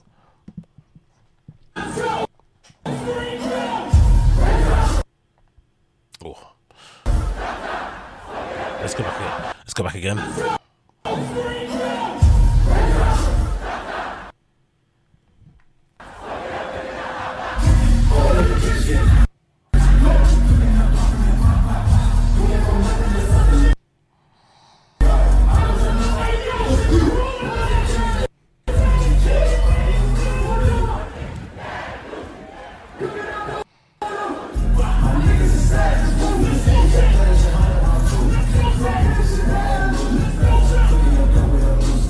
Must have been loving it, man. Even if he's singing a song, you know, with his former flipping group bandmates who don't necessarily like him anymore, it's still fucking sick. Part of his legacy as well, isn't it? So it is what it is. But yeah, that was an amazing performance. Loved every bit about it. Loved every bit about it. And this final video here of him walking through the crowd, this Michael Jackson moments. I love my fans because, you know, he's obsessed with Michael Jackson as much as anybody would be. And him walking through here, hugging all his fans, high-fiving them after that sweaty, rain-filled performance must have felt amazing too. The girl absolutely losing her mind at Offset was pretty cool. I love that. You know what I mean? Like, everyone's got super fans. Everyone has them. And it's good that artists get to meet them in real life. I think it's one thing when people are sending you, you know, merch and letters and stuff. I think when you get to see them in real life and they legitimately look like they consume only you content and listen to only you all the time, like you're literally their fucking, you know, you're literally their Beatles, whatever it may be. This is pretty sick to see.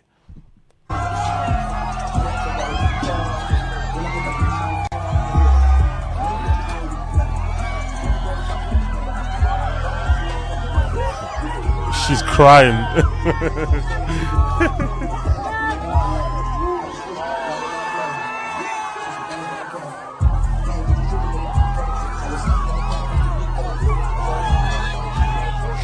Whee!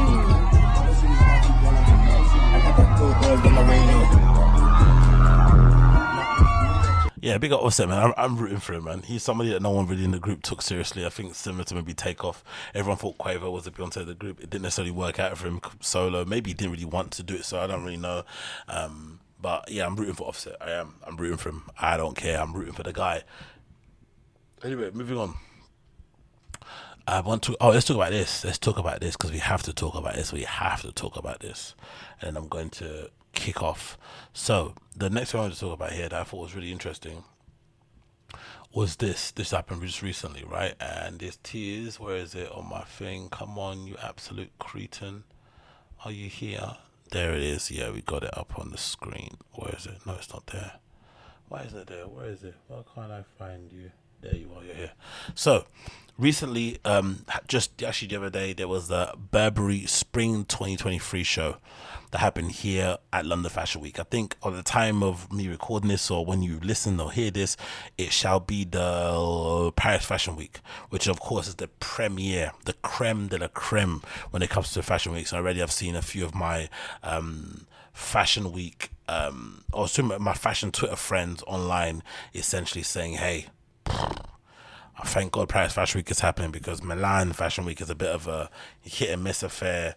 New York, London, sometimes hit and miss, but the real big dogs, the real sort of like creme de la creme, the real sort of like heavy hitters are definitely during Paris Fashion Week, and everyone comes out for it. Menswear shows as well, all that good stuff, innit? Or so even menswear showrooms, all that good stuff. So that aside,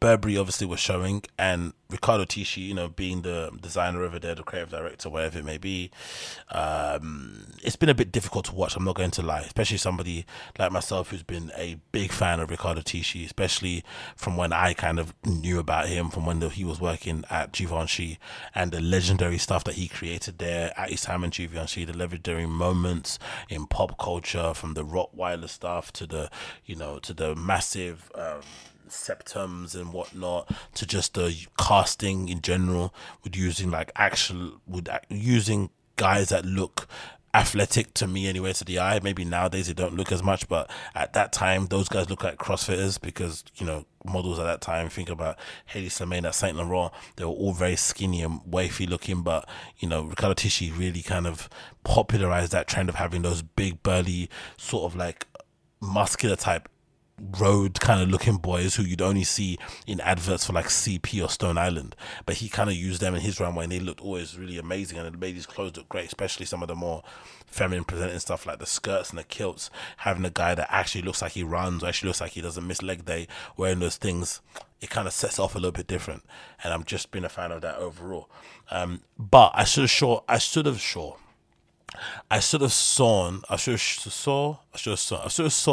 the warning sign, when Ricardo Tisci did that Nike collab.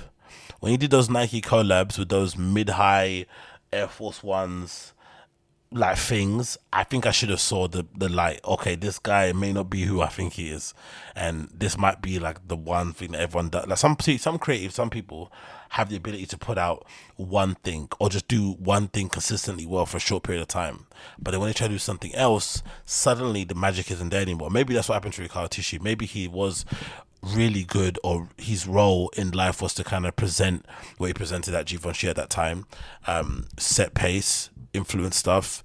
Obviously, what he done with them, Jay-Z and Kanye West with Watch the Throne, with the album cover was sick. The outfits that Kanye wore during those shows was sick. All that was good. He inspired people to create whatever. The Rottweiler tees were so coveted for a while. Heron Presser did a flip on them also. Like, loads of good stuff came out of the back of that, right? Many other cultural moments that I'm obviously missing. There was adverts of him with the Rottweilers covered in blood as well that I seem to remember. He had that epic sort of like, you know, Twitter famous or Instagram famous shenanigans and run-ins with Frank Ocean, if you remember that. If you're in the law, you remember that Ricardo Tisci and Frank Ocean situation. If you don't know, Google.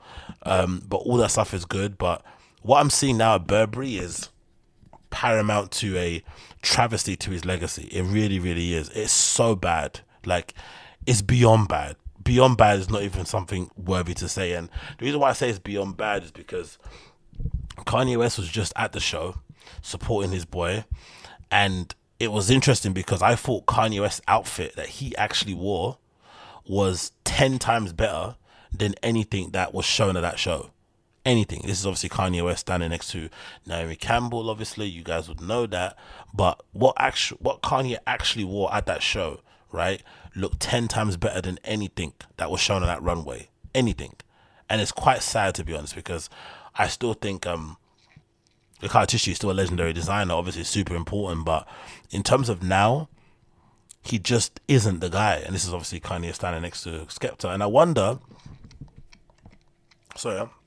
hay fever, I wonder if, or allergies, I wonder if this is just if this is more common than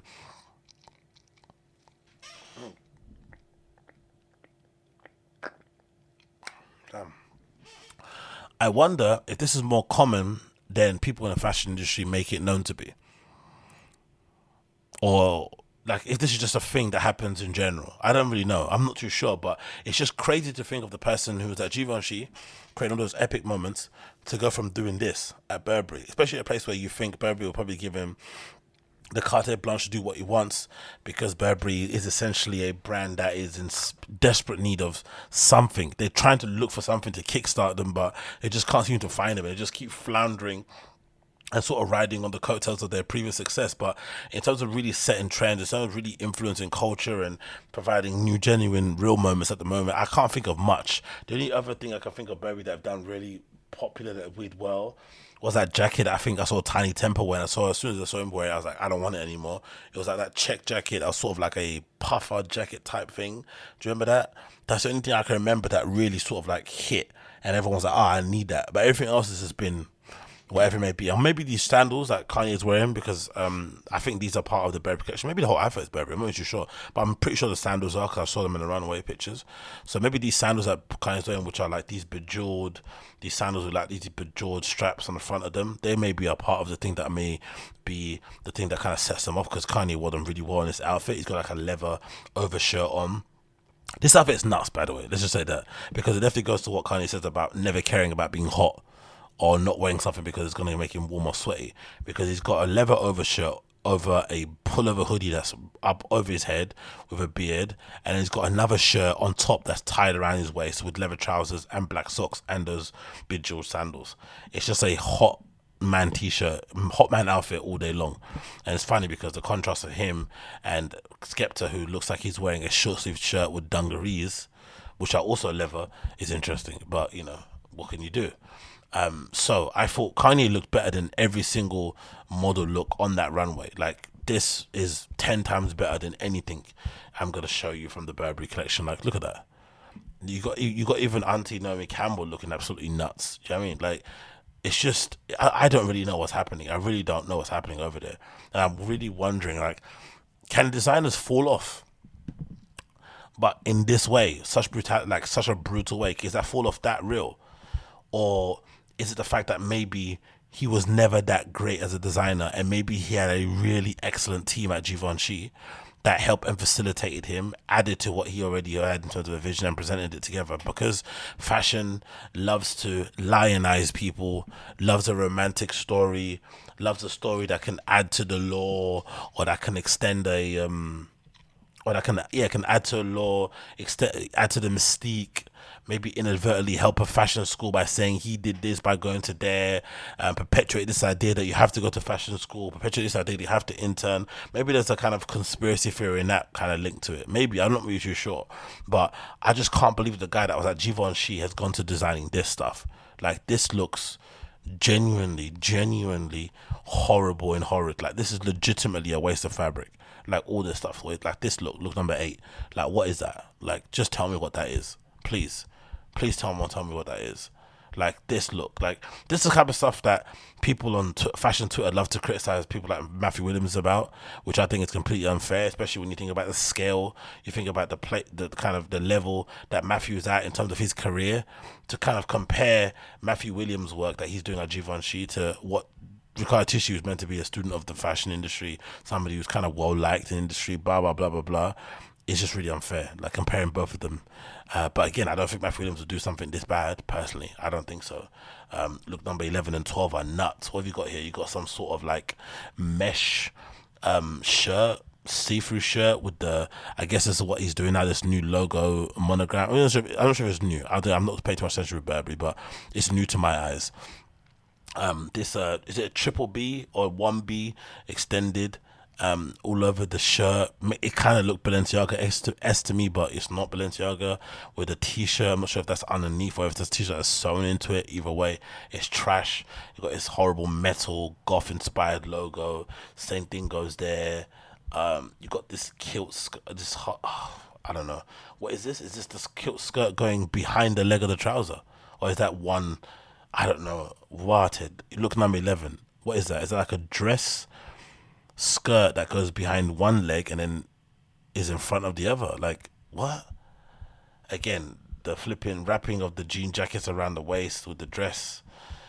I didn't like it at the first Bottega show. I'm not gonna like it on there as well, so no for that bit of styling. You know what it also looks like? It reminds me of? This looks like a lot like, God bless the dead, Virgil Abloh flipping Louis Vuitton. This looks a lot like it, which people rip him for. So if you're willing to rip Louis Vuitton, designed by Virgil, men's, right, you should be able to rip Ricardo Tisci the same way. I think this looks worse, personally, for me. This actually legitimately looks worse. Like, I don't know what is going on with this entire thing. I read somewhere it was meant to be inspired by goths, and now I've got this. What is this? Like, I don't know. And again, you know, imagine wearing like goth-inspired clothes by like a luxury fashion fucking house like fucking, you know, Burberry. Just imagine that. The irony of wearing fucking Burberry-inspired golf clothes is just wild to me. But oh my god, it's so bad, really bad.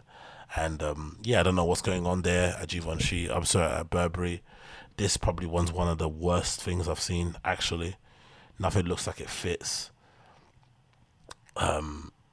This guy's face in the background's hilarious. I think I cropped him on Twitter, right? This guy in the background in the front row. I'm not sure who he is, but him looking at that, somewhat perplexed. It's fucking hilarious. That's definitely me in terms of the look. Like, what? Maybe he's not perplexed. Maybe he thinks it's good. But yeah, this is just shocking. All of it is absolutely shocking. Like, ridiculously shocking. But the front row was front rowing. There was all the people that you know and love to see in those kind of places there, presenting themselves. You know, there was that kid Ding who used to design back in the day at Yeezy. He was there. Stormzy was there. Kanye was there. So they brought out all the stars, all the legends, and the clothes just were not hitting in the slightest, mate. Like what? Like, look at this. Look at these like, what is this stuff? Like, tell me, what is this stuff? Like, look number 43 and 44. Like, what is this? Do you need to show 2 of these looks on a runway? Like, again, and I'm not a fashion designer. I went to a fashion school in Central St. Martin's, but I studied product design. I didn't study fashion. And I'm just a fan, right? I started buying Vogue magazines on my own, just as like someone intrigued from Ends. Was the only person that used to legitimately go to Asda and buy Vogue magazines at, like, what age was I? Like 17 or something. I'd buy my own Vogue magazines and read them at home and stuff, and just try and immerse myself in the whole thing. Reading fucking Man Repeller blog back in the day, Susie Bubbles blog, but then she started to become a little bit annoying. fashionista stuff. That girl as well, that 13-year-old kid, I forgot her name, who's now an actress. I used to read her blog and stuff, so it's kind of just it's all self-education. But even my eye can see that these looks are horrendous and shouldn't be on a runway. You don't need two of them at least, right, to send any kind of message or thing across. And you can see from the reaction of the people behind it, no one's looking at it on the way back. It's just eyes forward. But yeah, this is absolutely terrible. I don't know what's going on with Ricardo Tisci. This maybe is more similar to his idea of Givenchy men's from back in the day, but still, all of this is absolutely shocking. Like, I can't see many things on this runway. Like look at that. Look, number 51. This is giving Fashion Nova, mate. If Fashion Nova made this and just replaced those B's with FNs or something, you can't complain, because this is something that Fashion Nova designer in-house should be making. They should be making this and selling these by the truckload to girls, out there in America or where else that buy these sort of things, these sort of like one-piece catsuit things with the gloves, especially in this horrible pattern. Like, even the pants that look like they fit well. Like, look, nothing looks like it fits well. Everything's like just... I can't believe this is going out, and like, it just looks terrible. It really does. Maybe it looks better in person. I have to see it and touch it, and you're not in the store. But god damn it, man, this looks horrible. Like, look at this stuff. If people are praising this, but then ripping into Virgil, I'm gonna be pissed off. I really am. I'm gonna be really pissed off, because this is the same thing you motherfuckers are pissing off about Virgil. Even Bella look, she's smoking, and even she doesn't look good in this stuff. It's just, I can't get to grips with this. Like, what is this nonsense? Like, please someone tell me what this shit is. Even that suit, like a double-breasted blazer of some sorts with buttons and some oversized trousers and the blue. Like, you need to show all these colors of that same suit. The cut as well as like, really? 3 colors? Like, look at Imran Ahmed from Business of Fashion. Is that really 3? It's like such a waste. Like, what is this? Like, honestly, this is shocking, mate. Absolutely shocking. All of it. Shocking. I can't say anything more about it. Oh, look. Irene. Oh, you're talking about Irene, actually. Let's quickly move on to that one. Talking about Irene. You guys seen this? This is hilarious, right? So this is taken at the backstage where Kanye was at the Burberry show. And it's hilarious to me because, number one, this screen grab from the start is going to tell you everything you need to know. Look at Irina, how you pronounce her name? Irina Shayk, right? Look at her face. Look at that laugh. That is gutter laugh, right? Chin out, eyes closed, and she's laughing hysterically. Like, Kanye says something legitimately funny. The girl here is just smiling and laughing because she wants to make sure she doesn't, get aired with a handshake or with a hug or whatever. Jamie, just trying to make sure you get his attention so you can have your little minute with him. But Irina here definitely heard something that she thought was amazing, but also this shows that they're somewhat cordial or personal. But if you actually click the video and watch it, what you can glean from this is definitely that these two have been involved in some sort of sexual relation. There's no way you cannot doubt it. Look at this video. Look at this. Let's play it again. I got you. That hug. I gotta play again. I got you. I know that hug. We've all been there. We've all kind of crossed paths with somebody that we've maybe, hooked up with in the past in a very cordial, friendly way. And, you don't want to make it bait. So you just, say hi to your mate, whatever it may be. But usually the contact, the look can tell that you've shared some intimacy. You've been under covers. You've been behind a bush. You've been behind a seat.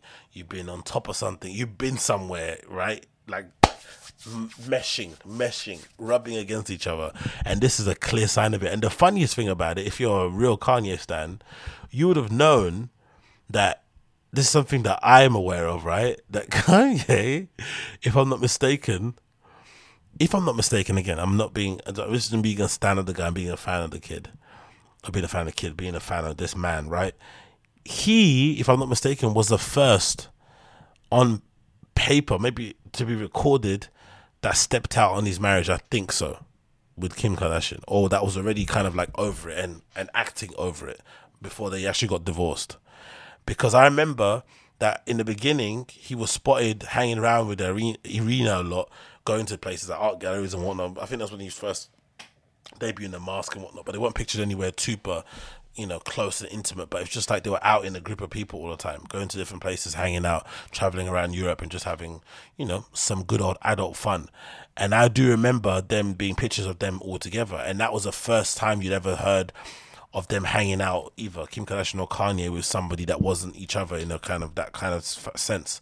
And the rumors did come out, and some stories are out there that, yeah, this person is involved. And I think the thing that sealed it for me was a clip or a picture someone posted of Irina Shayk wearing some merch. What was it? It was Yeezy Balenciaga, wasn't it? I don't know what show it was, but something Yeezy Balenciaga that she wore one time that clearly looked like something that someone would gift you. You know what I mean? It's not something that you would buy on your own, especially someone like Irina Shayk. I can't imagine her being an avid merch buyer or a fan of streetwear, or even Kanye prior to them meeting and kind of hanging out. So clearly something happened between the both of them, and you can clearly see it from this video. It's so bait. Even just rubbing, moving along this sort of like frame, as you can see Kanye kind of looking into the camera, you can see that's a look of a man who's clearly been, clapping those Irina Shayk cheeks for sure. There's no doubt about it at all. So big up my guy Kanye. He always finds a way to kind of get involved in some, top tier women out there. But I thought this interaction was hilarious because it definitely proved that they've had some sort of sexual relations in the past, I should say. Again, I'm just talking and hypothesizing here and throwing out bullshit. I could be completely wrong, but I think that face there tells you everything. I mean, that's like a face of somebody is like, yeah, I hit. So big up Kanye, but even just the face that she's putting out, this face, come on, man. No one laughs at these. No one. Again, I'm a fan of Kanye. I love the guy, but he's not that funny, right? Let's be real. He's not this funny. The way that she's laughing. She's laughing as if my man's Dave Chappelle or some shit, or Dave Attell. Do you know what I mean? Like, come on, he's not that funny. Let's just relax. But still, when someone captures your cheeks and they're worth a billy, or a few billy, you finna laugh. You finna laugh. So, moving on, and I think to end it, I'm going to talk about this, which is as follows. This was the show for Bottega Veneta Spring 2023. I think I touched upon it a little bit with my comment I made on Twitter, but I thought I'd expand upon it essentially on here. So, if you guys are aware, of course, I made a podcast, or I recorded something about this prior, about the whole shenanigans around Bottega Veneta and the fact that the former designer, former creative director in Daniel Lee was unceremoniously booted from the company, or maybe left on his own volition. We're not really too sure how they kind of specified it, because of rumors that he was, saying some not so nice racial words behind the scenes. Who knows if that was true? Who knows if there was a power play behind the scenes because no one liked him and they went to get him out there and they threw out some rumor to get him out, whatever. We don't know what the truth is. But either way, Daniel Lee, the guy that kind of made Bottega Veneta somewhat relevant again, was the person that was booted. And if you believe the fashion industry, when he was there at Bottega Veneta, he was the one person who was responsible for reviving that entire brand, that entire house, right? He was the one person. And it was really crazy for me personally, because when I saw that first collection under the new director there in Matteo Blasi, the first thing that struck me was that it didn't really look that dissimilar to what was happening prior with Daniel Lee, even though I think the last two collections of Bottega Veneta, I think I've said even myself, I think on stream, that I didn't like them at all. I think they were terrible. The last two or something, or three that he did, the one inside the Berghain, a couple of others, they were really, the one in Detroit, they were just like, they weren't good at all, especially when you can think about the first Daniel Lee, tutelage, or under his kind of guidance, Bottega Veneta collection that kind of came out and absolutely blew everything out of the water. The one that I think they have the first lug boots featured in and whatnot. I'm actually going to get up on the screen so you guys can see what I'm talking about. There was a clear difference between the quality of that show and then the ones that happened prior. It was just, it was kind of night and day. Or the ones that happened kind of after that, sorry, not prior, after that. They were pretty night and day, right? And I think I'm going to get up on the screen so you guys can see it here. or is it, what show is it? Oh, there it was. It was Fall 2019. This is I think Daniel Lee started already at pre-Fall 2019, but the real debut that everybody remembers that really made some waves, that everyone was kind of like, oh shit, Bottega Veneta is back on the kind of is back on the circuit. And also the fact that Daniel Lee kind of rose to prominence off the back of this kind of collection as well speaks to it, right? And as you can see, this is the 2019 for 2019 racewear collection. Loads of staples in here that I'm sure most of you are familiar with if you're into fashion, that you've kind of seen copied from other brands in terms of high street brands, other brands, and just in general that did really well for Bottega Veneta, that kind of just launched this entire brand into the stratosphere. Absolutely incredible work, right? Like, especially this was one of my favorite looks ever, to be honest, from that era of Daniel Lee at flipping Bottega Veneta look 10 with these leather motorcycle pants, this asymmetrical weird type of knit. I'm sure if it does a two-piece or altogether one piece is really cool, and then the little detail there with the clip is really nice. So loads of great looks in there that I'm sure most of you have kind of seen being replicated and copied by other designers and houses and whatnot. So this was obviously the first time people really got an idea, oh shit man, this Bottega Veneta stuff is serious. But as soon as the change was made and Matteo Blasi was brought in, I think I couldn't notice that much of a difference. And I think this racing collection that he just put out is a good example of it. This spring 2023 collection, right? I think definitely illustrates the fact that I think in general, this is another illustration of the fashion industry selling us or presenting smoke and mirrors, because they made it seem like Daniel Lee was the most important person at Bottega Veneta, that he was the one responsible for bringing that dying house back or whatever it may be. And then he gets fired, and then Matteo Blasi comes in and basically just carries on doing the great work that was already laid the foundations of, right? Or Daniel Lee the foundations of. Like, it didn't really miss a beat since then, which makes me think that maybe Daniel Lee wasn't as big of an important role there. Maybe he was part of a team that together collectively presented an amazing vision of Bottega Veneta, but because of the branding and the kind of positioning and communication that brands and fashion houses like to do, they had to lionize and put someone on the pulpit, or put someone, on a pedestal, and make them seem like the all-seeing, all-knowing designer. And what better way to do it than to have one person kind of, facing the music, being in front of it, but really the people behind the scenes are the ones that are making the magic, or allowing or giving the person that kind of space to kind of work in a good way. And you can clearly see this in this spring 2023 collection, because I think this is obviously the second collection that Matthew Blasi has done on his own, and it's clearly a continuation of all the great work that Daniel Lee kind of laid, and also it kind of takes it to another level. Also, you're seeing a lot of really good stuff in here that I'm a big fan of, and I also like the fact that it's very relaxed, right? This sort of presentation, especially when you come out with the first look being a flannel, what looks like a flannel, looks like a chinos, or looks like a vest top with a tote bag. You don't get more relaxed and easygoing than that. Especially this, you get an oversized shirt tucked into some jeans with some boots and a bag. It's just really classic, comfy type of wear. You even got Kate Moss wearing a tartan or a plaid shirt, which is wild. I don't think I've seen ever wear this on a sort of runway, this sort of look. I love this look here, again, number 5, which looks like a pinstripe. I'm assuming, I'm not going to pick because I don't want to waste too much time, but the pinstripe here is good, with the oversized white t-shirt, again with the jeans. I think they look like jeans. They could be leather, they could be suede, not really too sure. When it comes to Matteo Blasi, he has a really cool way of manipulating and playing with materials as well, and finishes. And yeah, loads of just really cool stuff, interesting stuff that I'm really a big fan of in everything. And again, the casting is bang on as well. It doesn't, what's that thing that what's it Brian Boy say, they're not it doesn't feel like they're like what's that word, what do you say about Bottega Veneta? What do you say, Brian Boy?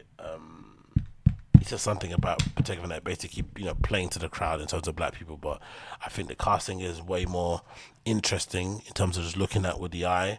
And I like the fact that they request these side profile pictures of the models walking down the runway.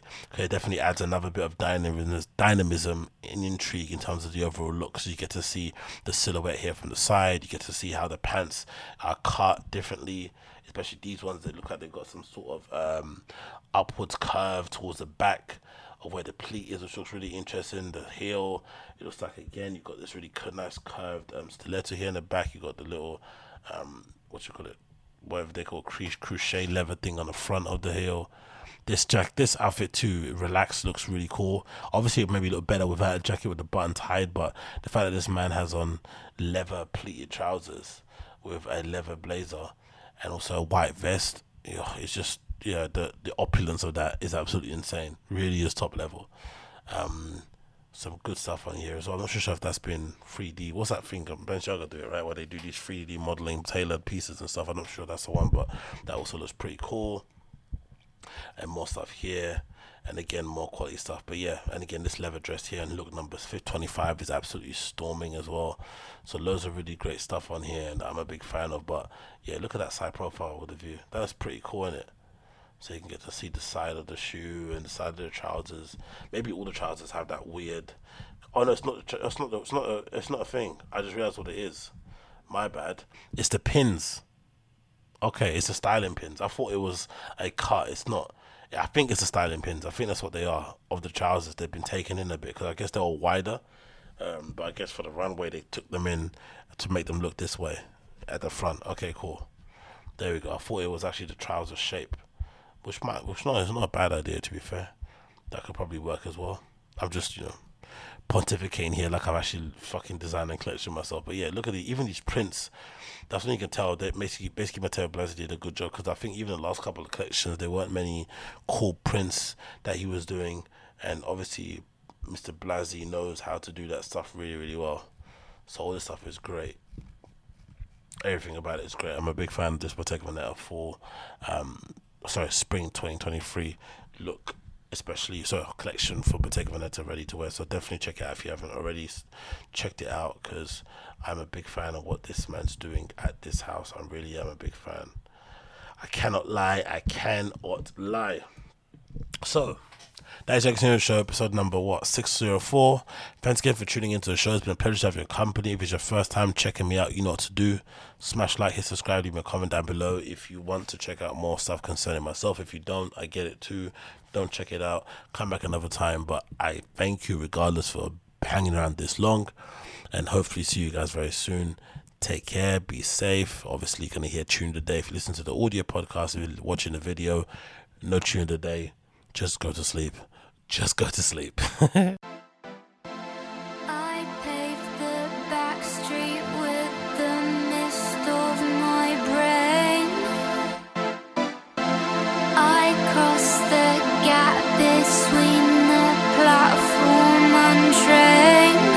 Falling into me, violet strip lights. I tried to dissipate my focus. Falling into me, I realize I can't keep hiding my emotions. Falling into me, I can't just lay or let be. When all the words you say are hanging on to me, you occupy my mind by every which way. And when I climb the steps to the street, there is no reason to doubt myself here. My thoughts were pouring down with the rain, but now I see that it's so crystal clear.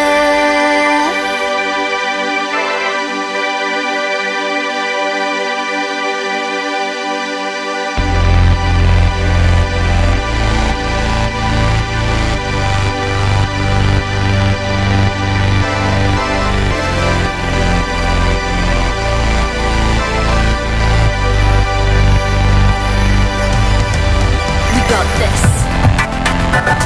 You, me, this. Now wherever we go is the best place. No need to be strange. Now whatever we know, we should just say. You, me, this. Now wherever we go is the best place. No need to be strange. Now whatever we know, we should just say. We were like night bloom violets, our handprints pressed to my window.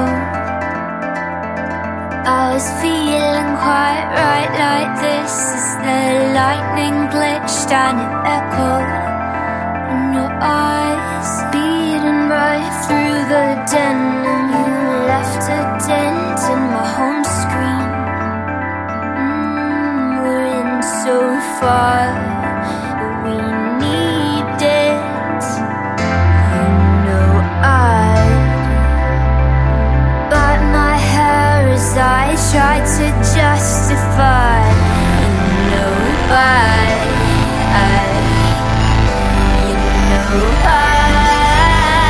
we got this. You, me, this. Now wherever we go,